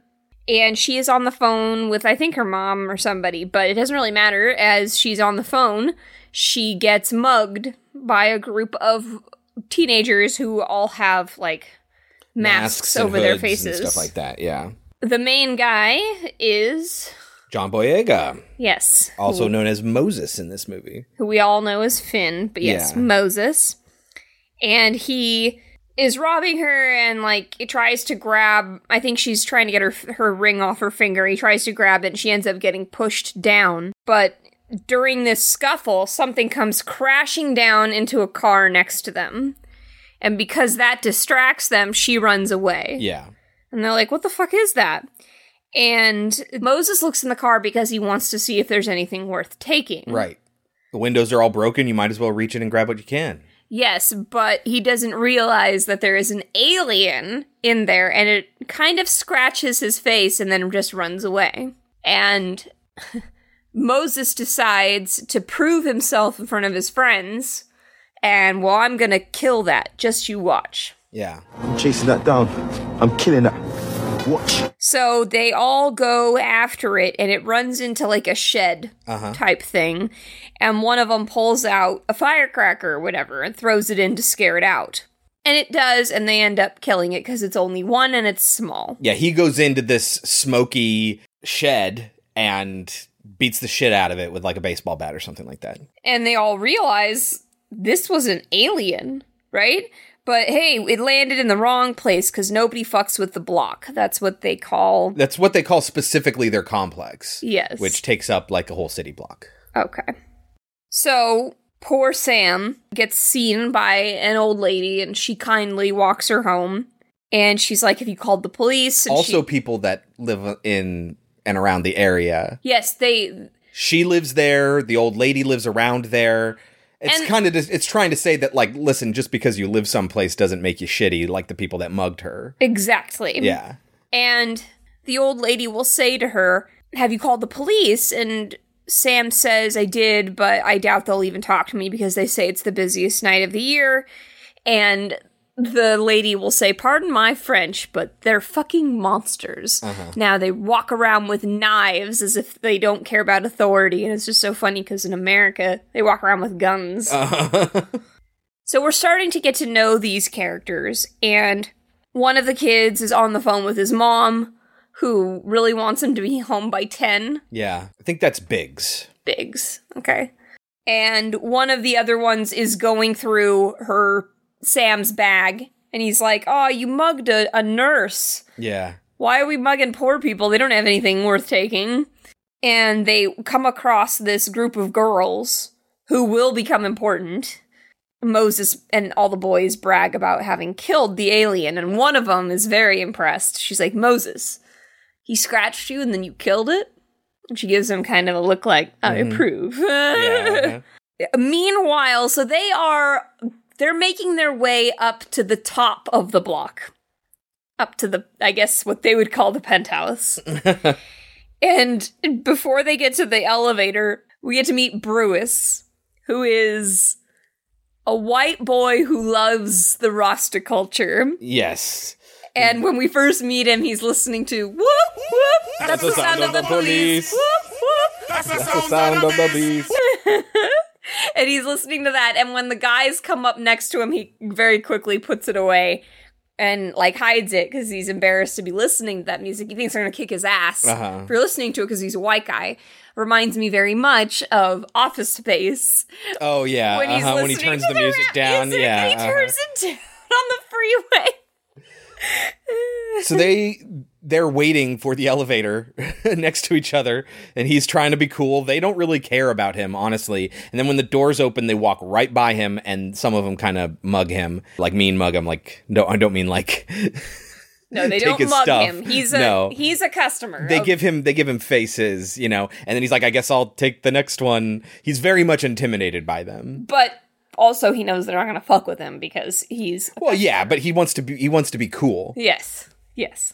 We do find out that Sam does meet with the cops, and they take her on a ride along. They're like, come with us and we'll just search through the streets and see if we can find them. She is able to specifically identify the leader by his black hat with a red rim, which is what Moses wears. Yes. So upstairs in the penthouse, what is his name from the Shaun of the Dead movie? Nick Frost. Nick Frost is there. He plays Ron. His name's just fucking Ron. And he's looking at this alien and he's just like, it's definitely extraterrestrial in nature. Yeah. But he says it smells really bad. And they're all wondering what to do with it. And like one of them's like, we have to get an agent. One is like, we got to call up the feds, you know, all these they're different talking things. about the different newspapers. No, that's a disreputable newspaper. You got to call the Guardian. And they're like, no, we got to take it to the cops. The cops will just take it from us. Like, so they're trying to figure out how best to capitalize on this. But they realize that they have something that might be valuable to them. So they ask Ron, hey, can we keep it in the weed room? And Ron's like, well, that's Hi-Hat's call to make. So Hi-Hat's is the drug dealer that owns this place that Ron operates out of. And he's in the back with his bodyguard friend guy. And Ron is going to take Moses back to talk to Hi-Hat's. And Hi-Hat's is listening to his own rap music. Yes. Which he will say the lyrics of to Moses. Brah, brah, brah. And Moses has a great look on his face, but he says, serious. Yeah. The slang in this movie is so good. Yo, Moses. Hear my beats? Yes. Yeah, that's my new trick. Get that switch. Get the strike. Don't give a fuck. I'm serious. Like, so good. We only have to assume that it's real. We don't know because we don't talk like I know that. a lot of it is, but I mean, I guess I trust the writer-director in this case. And yes, he does say, you can keep it here. I don't care about that. What I want to talk to you about is more serious. And he's now moving him up. So Moses dabbled in selling weed, not much, but here and there. Well, I'm going to promote you. Now you're going to sell coke for me. Uh-huh. It gives him a lot of coke to sell. He's all straight-faced when he talks to him, but when he comes out, they're all like, he got the job. Yeah. And he's all like, yeah. Uh-huh. I'm moving up the ranks. Mm-hmm. But as they're talking about this, as they're all getting high and they're happy, what do they see out the window? More shit falling from the sky, and a lot more shit. More of them tings. Yes. Sorry. So good, Kelsey. Yo, check it. What, bruv? More what? Them tings. they realize, and they'll call them a bunch of different words. One of them is they say, more gremlins. Yes. Some of them say hobgoblins. Yeah, they say the first one looks like Dobby the house elf. Yes. Yeah. More of them nasty little gremlins. Aye, it's raining golems. Bear creatures. And they're like, let's go kill him. It's an alien invasion. And the two white guys are just like, what? Because they're all stoned. Yeah. So they don't get what's going on. Well, and they figure it's just more of those things that Moses by himself beat the shit out of. Yes. So they could take them. Let's do it. So they all disperse to go home and get weapons. That's so good. I love this part. It is a fun little thing. One of them basically has a machete. Yeah, it's like a little machete, like a little mini machete. And one walks in to his house and his grandmother's there, and he suddenly has a limp. Yes. And Like, she's like, wait a minute. He didn't have a limp before. yeah, she's like, what happened? He's like, oh, I heard it during playing football. And she goes, okay.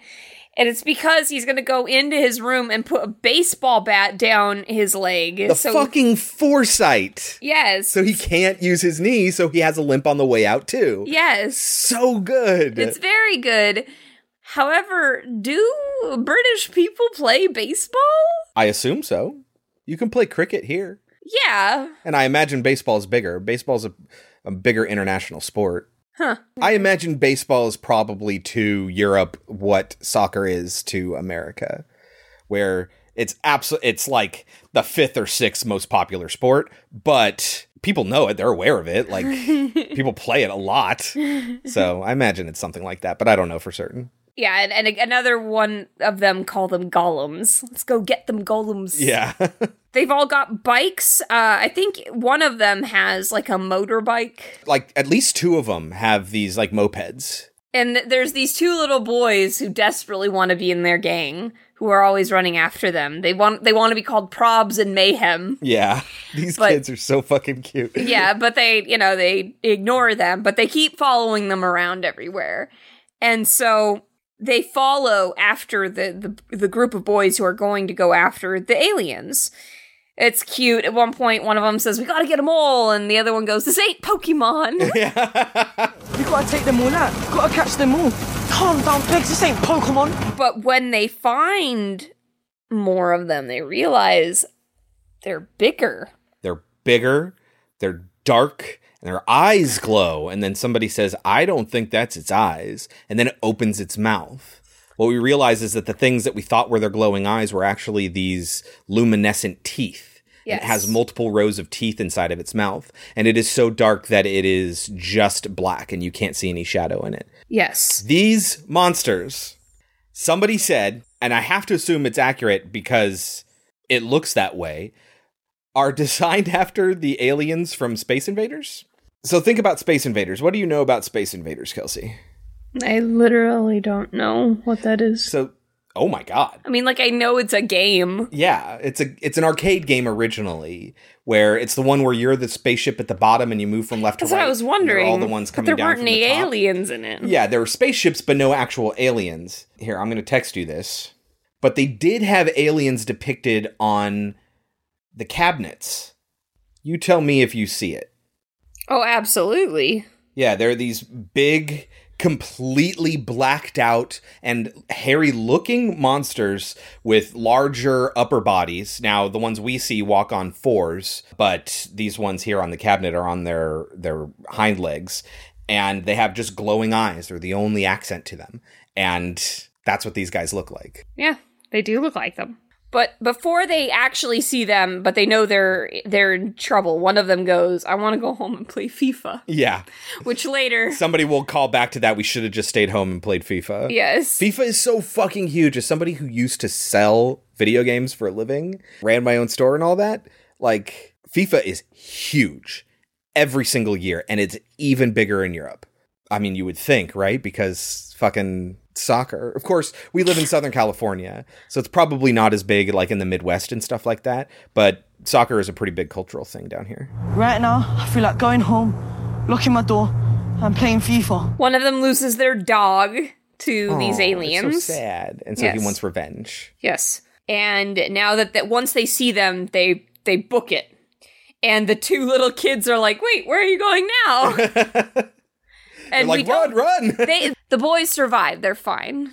But when they are booking it away, the cops see them. Yeah. So first they're getting chased after by the aliens. Now they're getting chased after by the cops. And they end up pinpointing Moses due to Sam's description.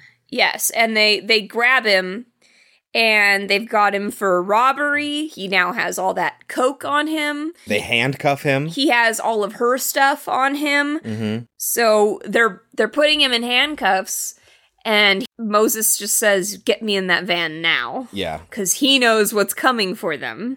And when the cops are talking to her and they're like, "Are you sure it's him?" She goes, "Yeah." And you know the rest are right up there, right? Yeah, on this overpass. You can see all of them looking over the side, but on for this whatever elevated reason, walkway. Yeah, yeah. But before the cops can do anything about the boys up there, they get attacked. No sooner do they shove Moses in the back of the van than one gets attacked from the side, you know, one of those, whoa, God, where'd he go? And then there's blood all over the window there, and then the driver guy, he gets attacked, and so they're like totally fucked, and it's one's walking on the roof, and so the kids up on the walkway are like, we have to help Moses out, and they end up lighting one of their biggest fireworks, this big round one that they toss. It slides underneath the van and it just goes off and it scares off these aliens. Somehow it doesn't make the car explode. Well, it wouldn't. Like I said, cars explode way too easily in movies and shit like that. But wouldn't it catch fire? It depends. It has fuel in it. Yes, inside there are safety laws that require cars to be built in such a way where they don't just fucking explode. I think that's why like VWs had to be remanufactured, because most collisions are rear ends, involve a rear ending, and so you got your engine in the back and these things would catch fire. So yeah, there are safety laws that prevent them to be built in such a way where they just explode as soon as they get in contact with fire. And the way fire works, it's basically metal that's burning. It's a powder. I mean, I've seen a car catch on that fire burns. from a firework. It can, yeah, but it depends on what. Underneath the undercarriage of a car is all like steel and shit like that, and fiberglass and like stuff that doesn't catch on fire easy. If you get inside a car, that's something different. But yeah, if there's no gas leaking or anything, there's no reason that it would set fire. But this powder burns bright and fast. Well, so that scares the alien off. So one of them, or it scares the alien, and one of them goes down there with a katana. He ends up getting Moses out of the back. And they take the cop car, and the other boys say, meet us at the garage. So where they keep all their stuff. Yeah, so it's basically a storage facility underneath the block that, you know, it's where you would keep your car if you lived there. But it works just like any other storage facility you might see with the rolling door and all that. We also then find out that the car that got destroyed earlier was Bruce's. And it's his car. dad. It's his dad's so he car. flips out because he's super high when he goes down to it. And he calls back to Ron, and Ron eventually tells him to come back up, and they'll figure it out. Because they're realizing that shit might be real. So while they're driving to the garage, they're coming in just as Hi-Hats is coming out. And they just head-on collision. Boom! And Hi-Hats is pissed. Well, also, Sam is getting out of the car before Hi-Hats shows up. And Moses goes, "You gonna thank us for saving your life?" And she goes, "My fucking heroes." Yeah, Like, what a little punk. Like, Chris asked me, he's like, "Is this what kids are like?" I was like, exactly. This is exactly. No, I didn't ask you if that, like, I definitely believe it. I'm like, this is what your kids are like, isn't it? Like, they have this outer shell that they have to show everybody. You know, I'm so cool and I'm so disaffected. It's just it's such bullshit. It's so irritating to deal with. So he gets out and he points the gun at them and he's like, "What the fuck?" And Moses, or one of the guys gets out and he just starts telling him about all the shit that's happening, the aliens and all this stuff. And he's like, we're running for our lives, believe. Yes. That is Pest, yeah. And Hi-Hats is just like, what? Say aliens again. Say it again. Because he gets so I dare mad. you, motherfucker. He gets really, really mad at the idea that aliens are there because that would be a scary thing to have to deal with. Well, also, he doesn't really know anything about this. He thinks it's ridiculous. Yeah. You know, they're trying to get out of the fact that they smashed up his car. Oh, there's bear creatures chasing us. Big alien gorilla wolf motherfuckers, I swear. Some creature fell from outer space and jumped Moses, so we boarded it. And now his prison have come down in force blood. Then Moses got shifted by the feds and then things attacked the bully van and savaged the Bluefoot, so we jacked the van. We're running for our lives now, cuz. Believe. Listen to me, cuz. I'm not even lying. If we was making it up, don't you think we'd make up something a bit better than aliens? Say that word one more time.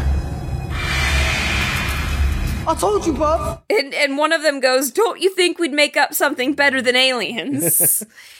But that's when something comes up behind them. And Hi-Hats tells his bodyguard to go check it out, dead. Yes. And so now they know that it's serious. But Hi-Hats shoots it. Yeah. By the way, only one with a gun in the movie. Like an actual real gun. The rest of them take off, and Hi-Hats is pissed, but he's also like, oh shit, this is real. Uh-huh. But he plans to kill Moses when he sees him next time. Yes. So when they get to the garage and they get all their shit, I love it. At one point, one of them goes, it's all of that 28 Days Later shit. Uh-huh. I told you, man. Alien invasion, London-wide, for real. I knew it from the start. Them vans got checker beacons. Police are gonna be here any minute. We're fucked. When the feds find them bodies, that van, we are fucked. No, because if it's happening all over, then the police are gonna be too busy tonight, you get me? National emergency, army on the streets, helicopters, all that 28 Days Later shit. But yes, now they've got their motorbikes, except for one kid still is on his regular bike, and one kid still doesn't have shit and has to get on the back of that kid's bike. Yeah. And he's like, pedal, pedal, pedal. I think the reason they end up catching Moses, the cops, in the first place is because that dude jumps off the bike and Moses loses balance and falls, and then they're able to scoop him up. Yes, exactly. And so, but yeah, now the cops are after them again. So they're chasing after them, but the one who doesn't have a bike or anything, again, he gets taken off the bike, and he ends up, earlier he made a joke about doing a jump, a really far jump. Yes, yeah. Uh-huh. And now so he gets had to to do that. it. Yeah. Uh-huh. And he survives it. Good for him. So then we get a bit of a chase scene, and it was pretty well done, I thought, especially since this movie clearly didn't have a huge budget. I thought they did a very good job with it. But also, the aliens are also still after them, so one of the kids, I think it's Pest, gets bit, but he ends up hitting the alien with his bat. Uh-huh. So he's able to get away. That's when they're trying to get back into the block. But we should probably point out that Biggs has jumped in a dumpster. Yes, because he got separated from them. Uh-huh. And he's going to stay in this dumpster for most of the movie. Yes. And he's surrounded by these things. Yes. So they all end up just happening to get on the same floor as Sam is as she's getting into her apartment. And they're like, oh shit. And they go for her apartment. She's like, no. And she tries to kick them out, but they get in. Yeah, and they have to assure her that, hey, this isn't about you. We just need to get in someplace. Well, she comes out with her guitar, and she's like, get out of my flat! And they're just like, get the fuck, we don't care. I love how one of them is like, this is too much madness to explain in one text. This is a growing concern throughout the movie, is that having enough credit. So all their cell phones are all prepaid. And so they only have so many text messages and so many call minutes, and the only one who has any minutes is Biggs. Good thing. And so they end up getting a hold of him and like, you need to call everybody and let them know what's going on because you're the only one with any minutes. And he's like, well, I'm not doing anything else.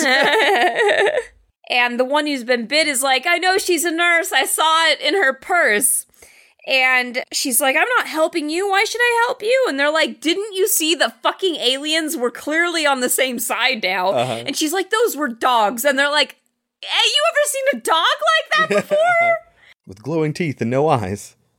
Yeah, and one of them's like, who should we call? They're like, well, call the cops. No, you'd be better off calling the Ghostbusters right now. That was one of the taglines for this movie. No, it wasn't. Shit, never mind. Okay. I was thinking of the Monster Squad. One of the taglines was, who do you call when you have monsters? Cute. Meanwhile, back at the penthouse, Bruce is still hanging out with Ron. Ron. And Bruce is like, what if the kids are right?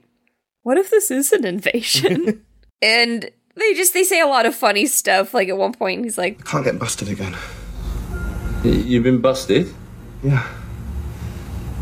Left half an Oz in my jeans, put them in the washing machine by mistake, and I shit you not, my mum's underwear came out stinking of skunk. My dad obviously caught a whiff and cut off my allowance. Next time it'll be my testicles. Yes, it's tough times for you, mate.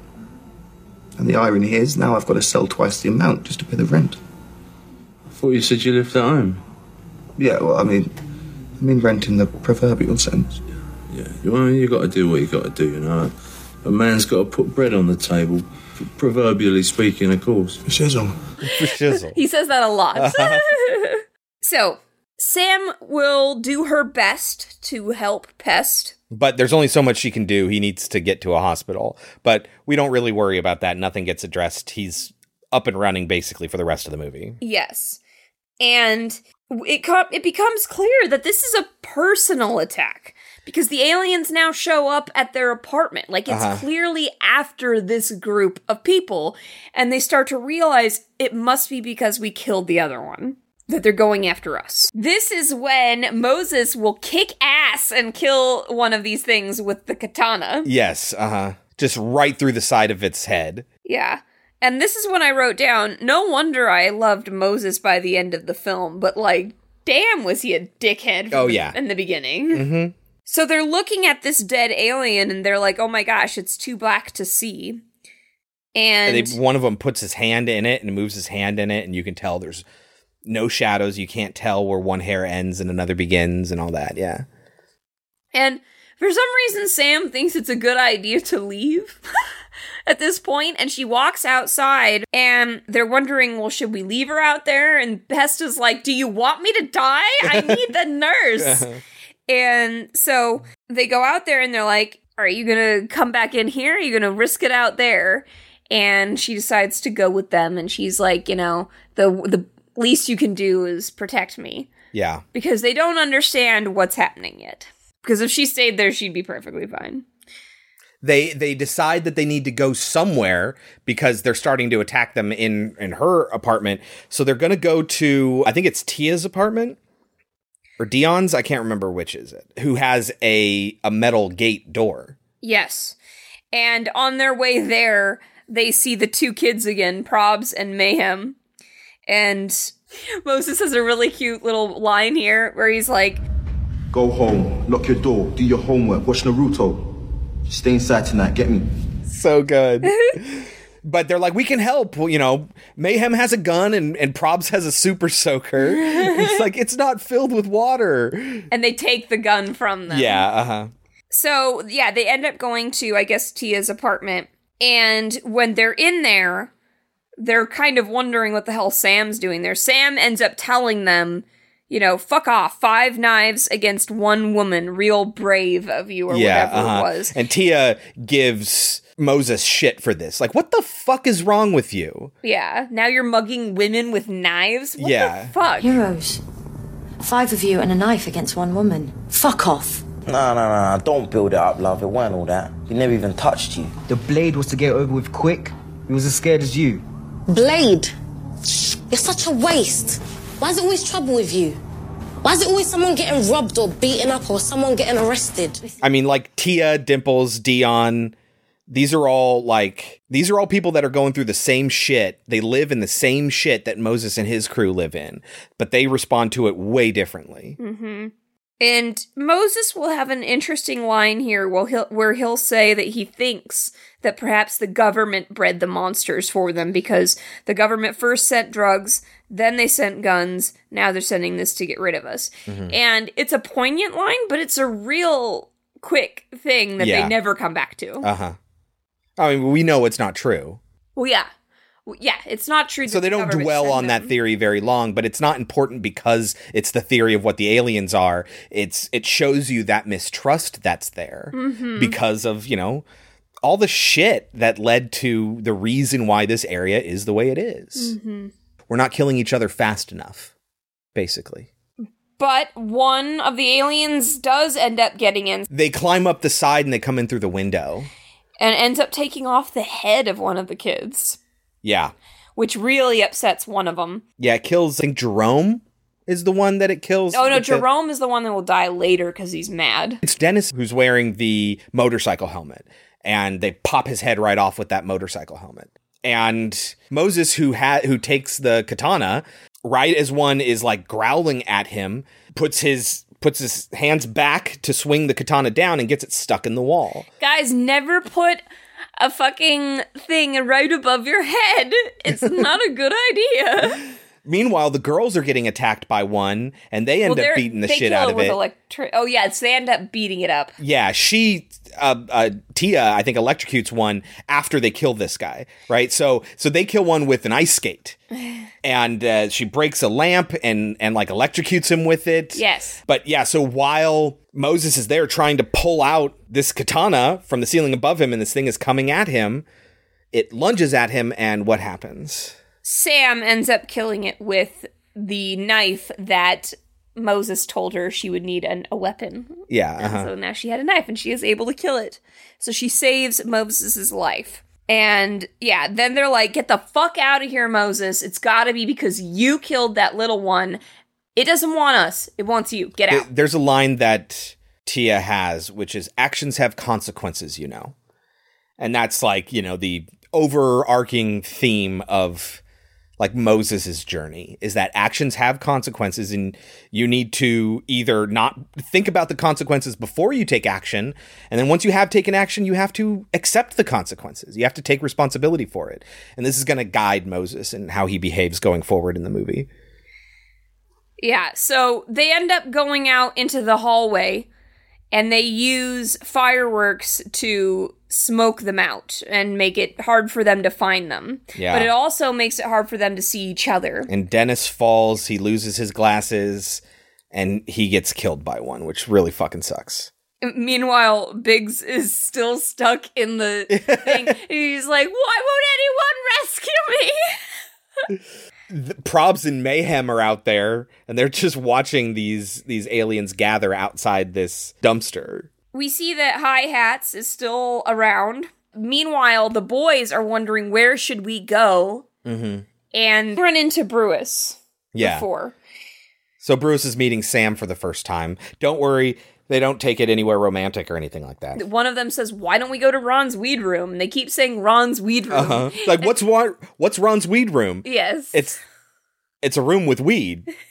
It's Ron's. But it's the most secure place in the building. It's like Fort Knox up there. Going to Ron's weed room. What's Ron's weed room? It's a big room full of weed, and it's Ron's. It's good. It's good. It's like Fort fucking Knox up there. I just love that Brewis' response is, I'm too high for this shit. Yeah. And Pest goes, trust. That's later when they decide that they need to take action. So they go up to Ron's weed room, and Ron ends up letting them in. When they get in Hi-Hats', he says to Moses, I was going to make you, now I'm going to dead you. But it doesn't matter because a whole group of aliens are in there. Yes. And they end up coming from the windows, and they're like, Hi-Hats. And he's like, I'm not falling for that, telling me to look the other direction.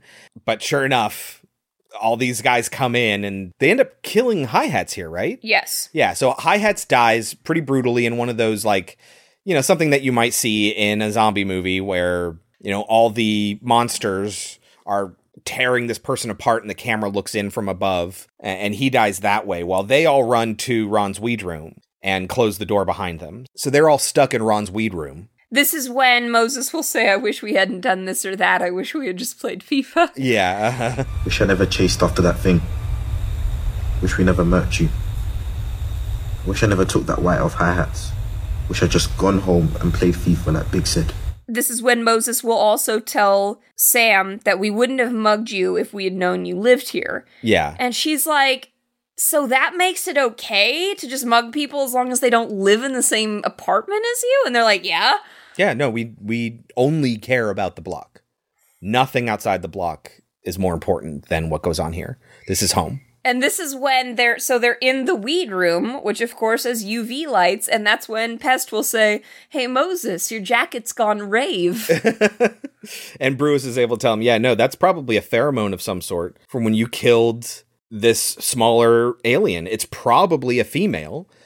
They drift through space on solar winds, and the female lands somewhere, gives off pheromones, and then they all follow it, and then they breed and take over the planet.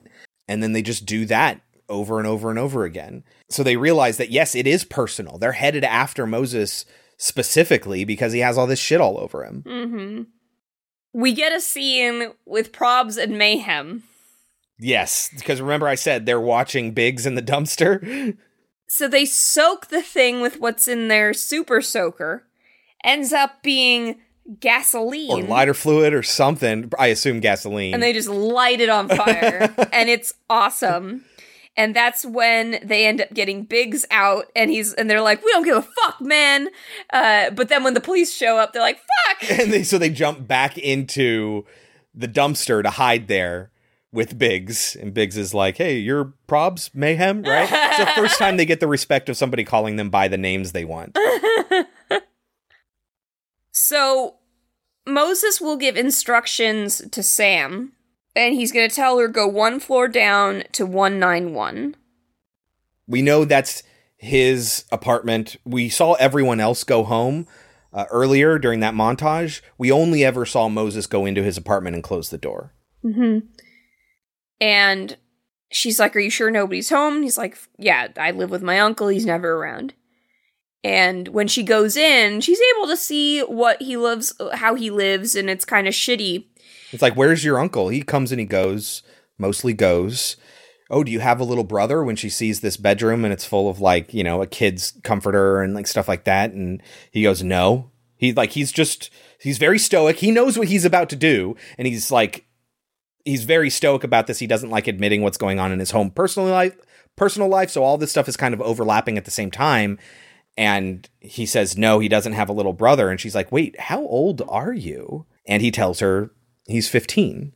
And she goes, "You look older." And he goes, "Thanks." Yeah. So his instructions to Sam were go into the kitchen, close all the doors, they have, you know, one of those windows between the kitchen and the living room with the swinging doors on them. So close those, turn on all the gas in the room, in the kitchen, and get out of there and leave the door just on the latch. So it's not completely closed. And she gets out of there. So what he does then, she's able to do this because she walks right through all the aliens, because it proves the point. She's like, "I'm risking my life on this," that they're blind. They only know about the pheromone. Mm-hmm.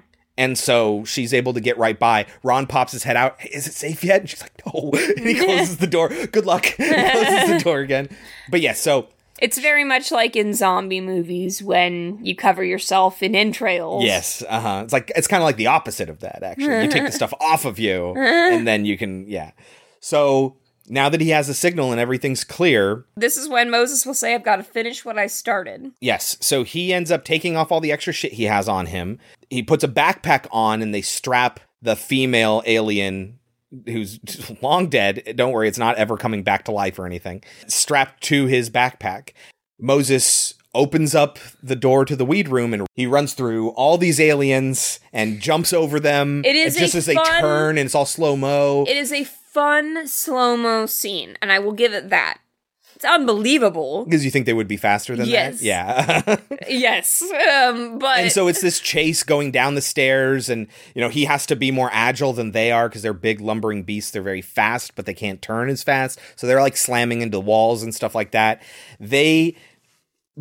Remember from earlier, he took off all the clothes he was wearing that had all the pheromone on it and was just carrying the female alien. So when he makes it in there, he throws the backpack into the kitchen, and they all follow that instead of him. So now he has to take out one of the fireworks that they have and light the firework. It's a bottle rocket, effectively, and fire it into the kitchen. And the it whole won't thing light explodes. for a while. Yeah. And it's taking a while, and they're slowly realizing that the female's dead, so they better and they start go to come out, and then they see him, or they notice him. Finally, he gets it to light. Yeah, and it blows up, and the whole thing blows up. By this point, Biggs has called everyone. The police have showed up, so more people are coming in, and it's just this huge crowd out there. And then all of a sudden, explosion. Him dying. Yeah, I totally remembered him dying. But he is hanging by a Union Jack again from the window. A little unbelievable. He survives. Yes, and they end up arresting everyone who is still in the weed room. So Ron, Brewis, Pest, not Sam, because Sam had already gotten out. She was already downstairs with everyone. And Moses, when they finally get him, and they're carrying him out in handcuffs again.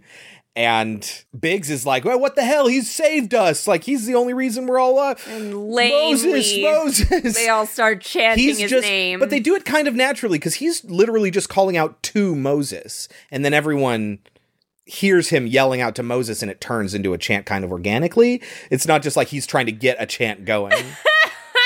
If the mountain refuses to come to Moses, Moses will clap until it does.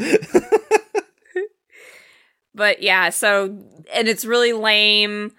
Sam tells the cops, they protected me. And then inside the car, they're like, oh, they're all shouting Moses. And Pest Moses says, smiles. yeah, that's for you. And then he smiles, and then that's the end of the movie. Yes. Because he did the right thing. He's getting arrested, probably for good reason. It's a consequence of his actions. But he knows he did the right thing, and the people of the block appreciate him. So, Kelsey, anything else to say about the movie? Nope. What do you think it has on Rotten Tomatoes? I would imagine at least an 80. It has a 90. There you go. Effortlessly mixing scares, laughs, and social commentary, Attack the Block is a thrilling, briskly paced sci-fi yarn with a distinctly British flavor. Metacritic of 75, which is pretty high for a Metacritic. Again, CinemaScore still not showing results. Do you think that's overrated or underrated? A little overrated. Maybe a little. What would you give it? I was going to give it an 83. I think it's very good, but it is low budget, and it does have flaws. There are a couple times where, and not just in the slow-mo scene, there are a couple times where it's like, Moses probably would have been cut right there, but okay. And, it's a fun, silly, it's not a kid's movie, but it's a young adult movie, it's not, and it's I not... don't know if I'd say that. It's a movie about young adults. And it's not a full-blown horror movie. It's definitely comedy action as well. Yeah.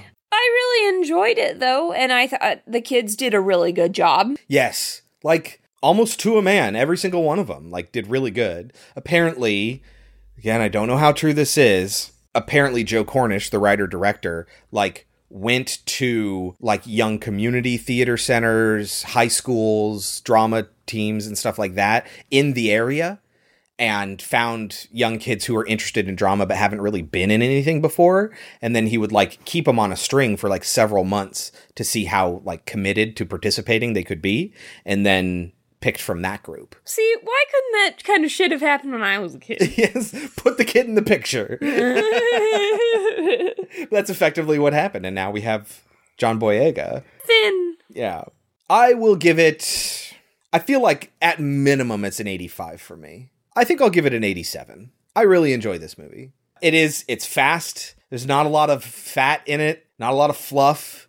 It just kind of goes. You hate the kids, but you love the kids. It feels good, I would say, to watch this movie, despite the fact that it deals with some troubling stuff. I'll give it an 87. So that is this week's episode of Kids Fighting Monsters with 1987's The Monster Squad and 2011's Attack the Block.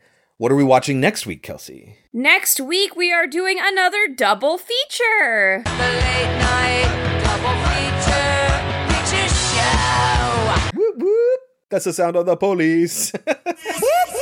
That's the sound of the beast. We are going to do a House of Wax double feature because this has been recommended to us again by 3 people. Jeffrey, Diane, and Nina. Thank you all very much. I'm excited about this one. I have seen neither of them. And from what I hear, the modern House of Wax is better than you might think it would be, because everyone kind of assumed it would be terrible because What's-Her-Face was in it. I have only seen the new one, and I can tell you that Paris it is... Hilton, by the way, is the one. Huh? Paris Hilton, by the way, is the person I'm talking about. Yes. And I can tell you that it is actually decent, and it is creepy. It's definitely creepy. There are moments that are very creepy. And it's fun and it's interesting, and I'm very excited to see if all the things that I liked about it came directly from the original. The Vincent Price one. Yes, I'm very curious to see that. However, and I'm very interested to see if I still feel this way. Guys, I've only seen this movie maybe twice. I know for a fact I saw it in theaters, and I definitely remember it. Maybe I saw it once on TV after that. But what I definitely remember is thinking, that's a brother and a sister, they want to fuck. The actors? Yes, the actors are Even playing though they're brother, playing brother and sister, and yeah, they just, the sexual tension is taut. Well, I'm excited because I hear that the original is pretty weird and good. And I'm excited to give the remake a chance. But that's next week. Until then, you can reach us at our website, Pod Cemetery, where you can get a list of every movie we've ever covered in alphabetical order, which is a fantastic way to navigate through our backlog. Just find a movie you like and listen to that episode. Don't forget to subscribe in your podcatcher of choice, and as always, rate and review. 5-star written reviews are the best help you can give us there. Sharing us with your friends is an even bigger deal, and listening in the GD first place is even bigger than that. We love each and every one of you. Until next week, I've been Chris. I've been Kelsey. And this has been Pod Cemetery. But before we go, Kelsey, any last words? Even if it is an alien invasion, they're 4 foot high, blind, and got kicked to death by a bunch of kids. We got nothing to worry about. Monster Squad, we're the Monster Squad, and the forces of evil better run and hide. Monster Squad, we're the Monster Squad, and the forces of evil. Let's beware of the Monster Squad.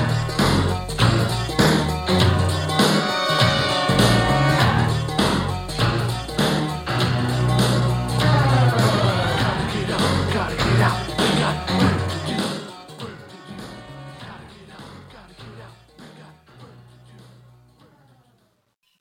I do not care about Brian Austin Green. Do crabs think fish can fly? Crabs can swim. Some crabs can.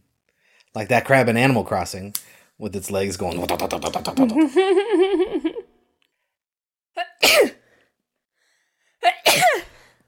I was just about to start talking. I was like...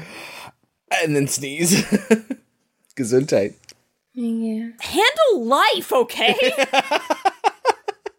Bogus. You know, being close to a freeway where we are is actually really nice because we like never hear the freeway. It's never an issue. We're close when we need to get to it. Like, we're not so close that it's a shitty place to live, but we're not so far away that it's shitty to get where we need to go. But all the fucking helicopters that fly over the freeway are so annoying. Just nonstop, all day. Helicopter, helicopter, helicopter. Jesus.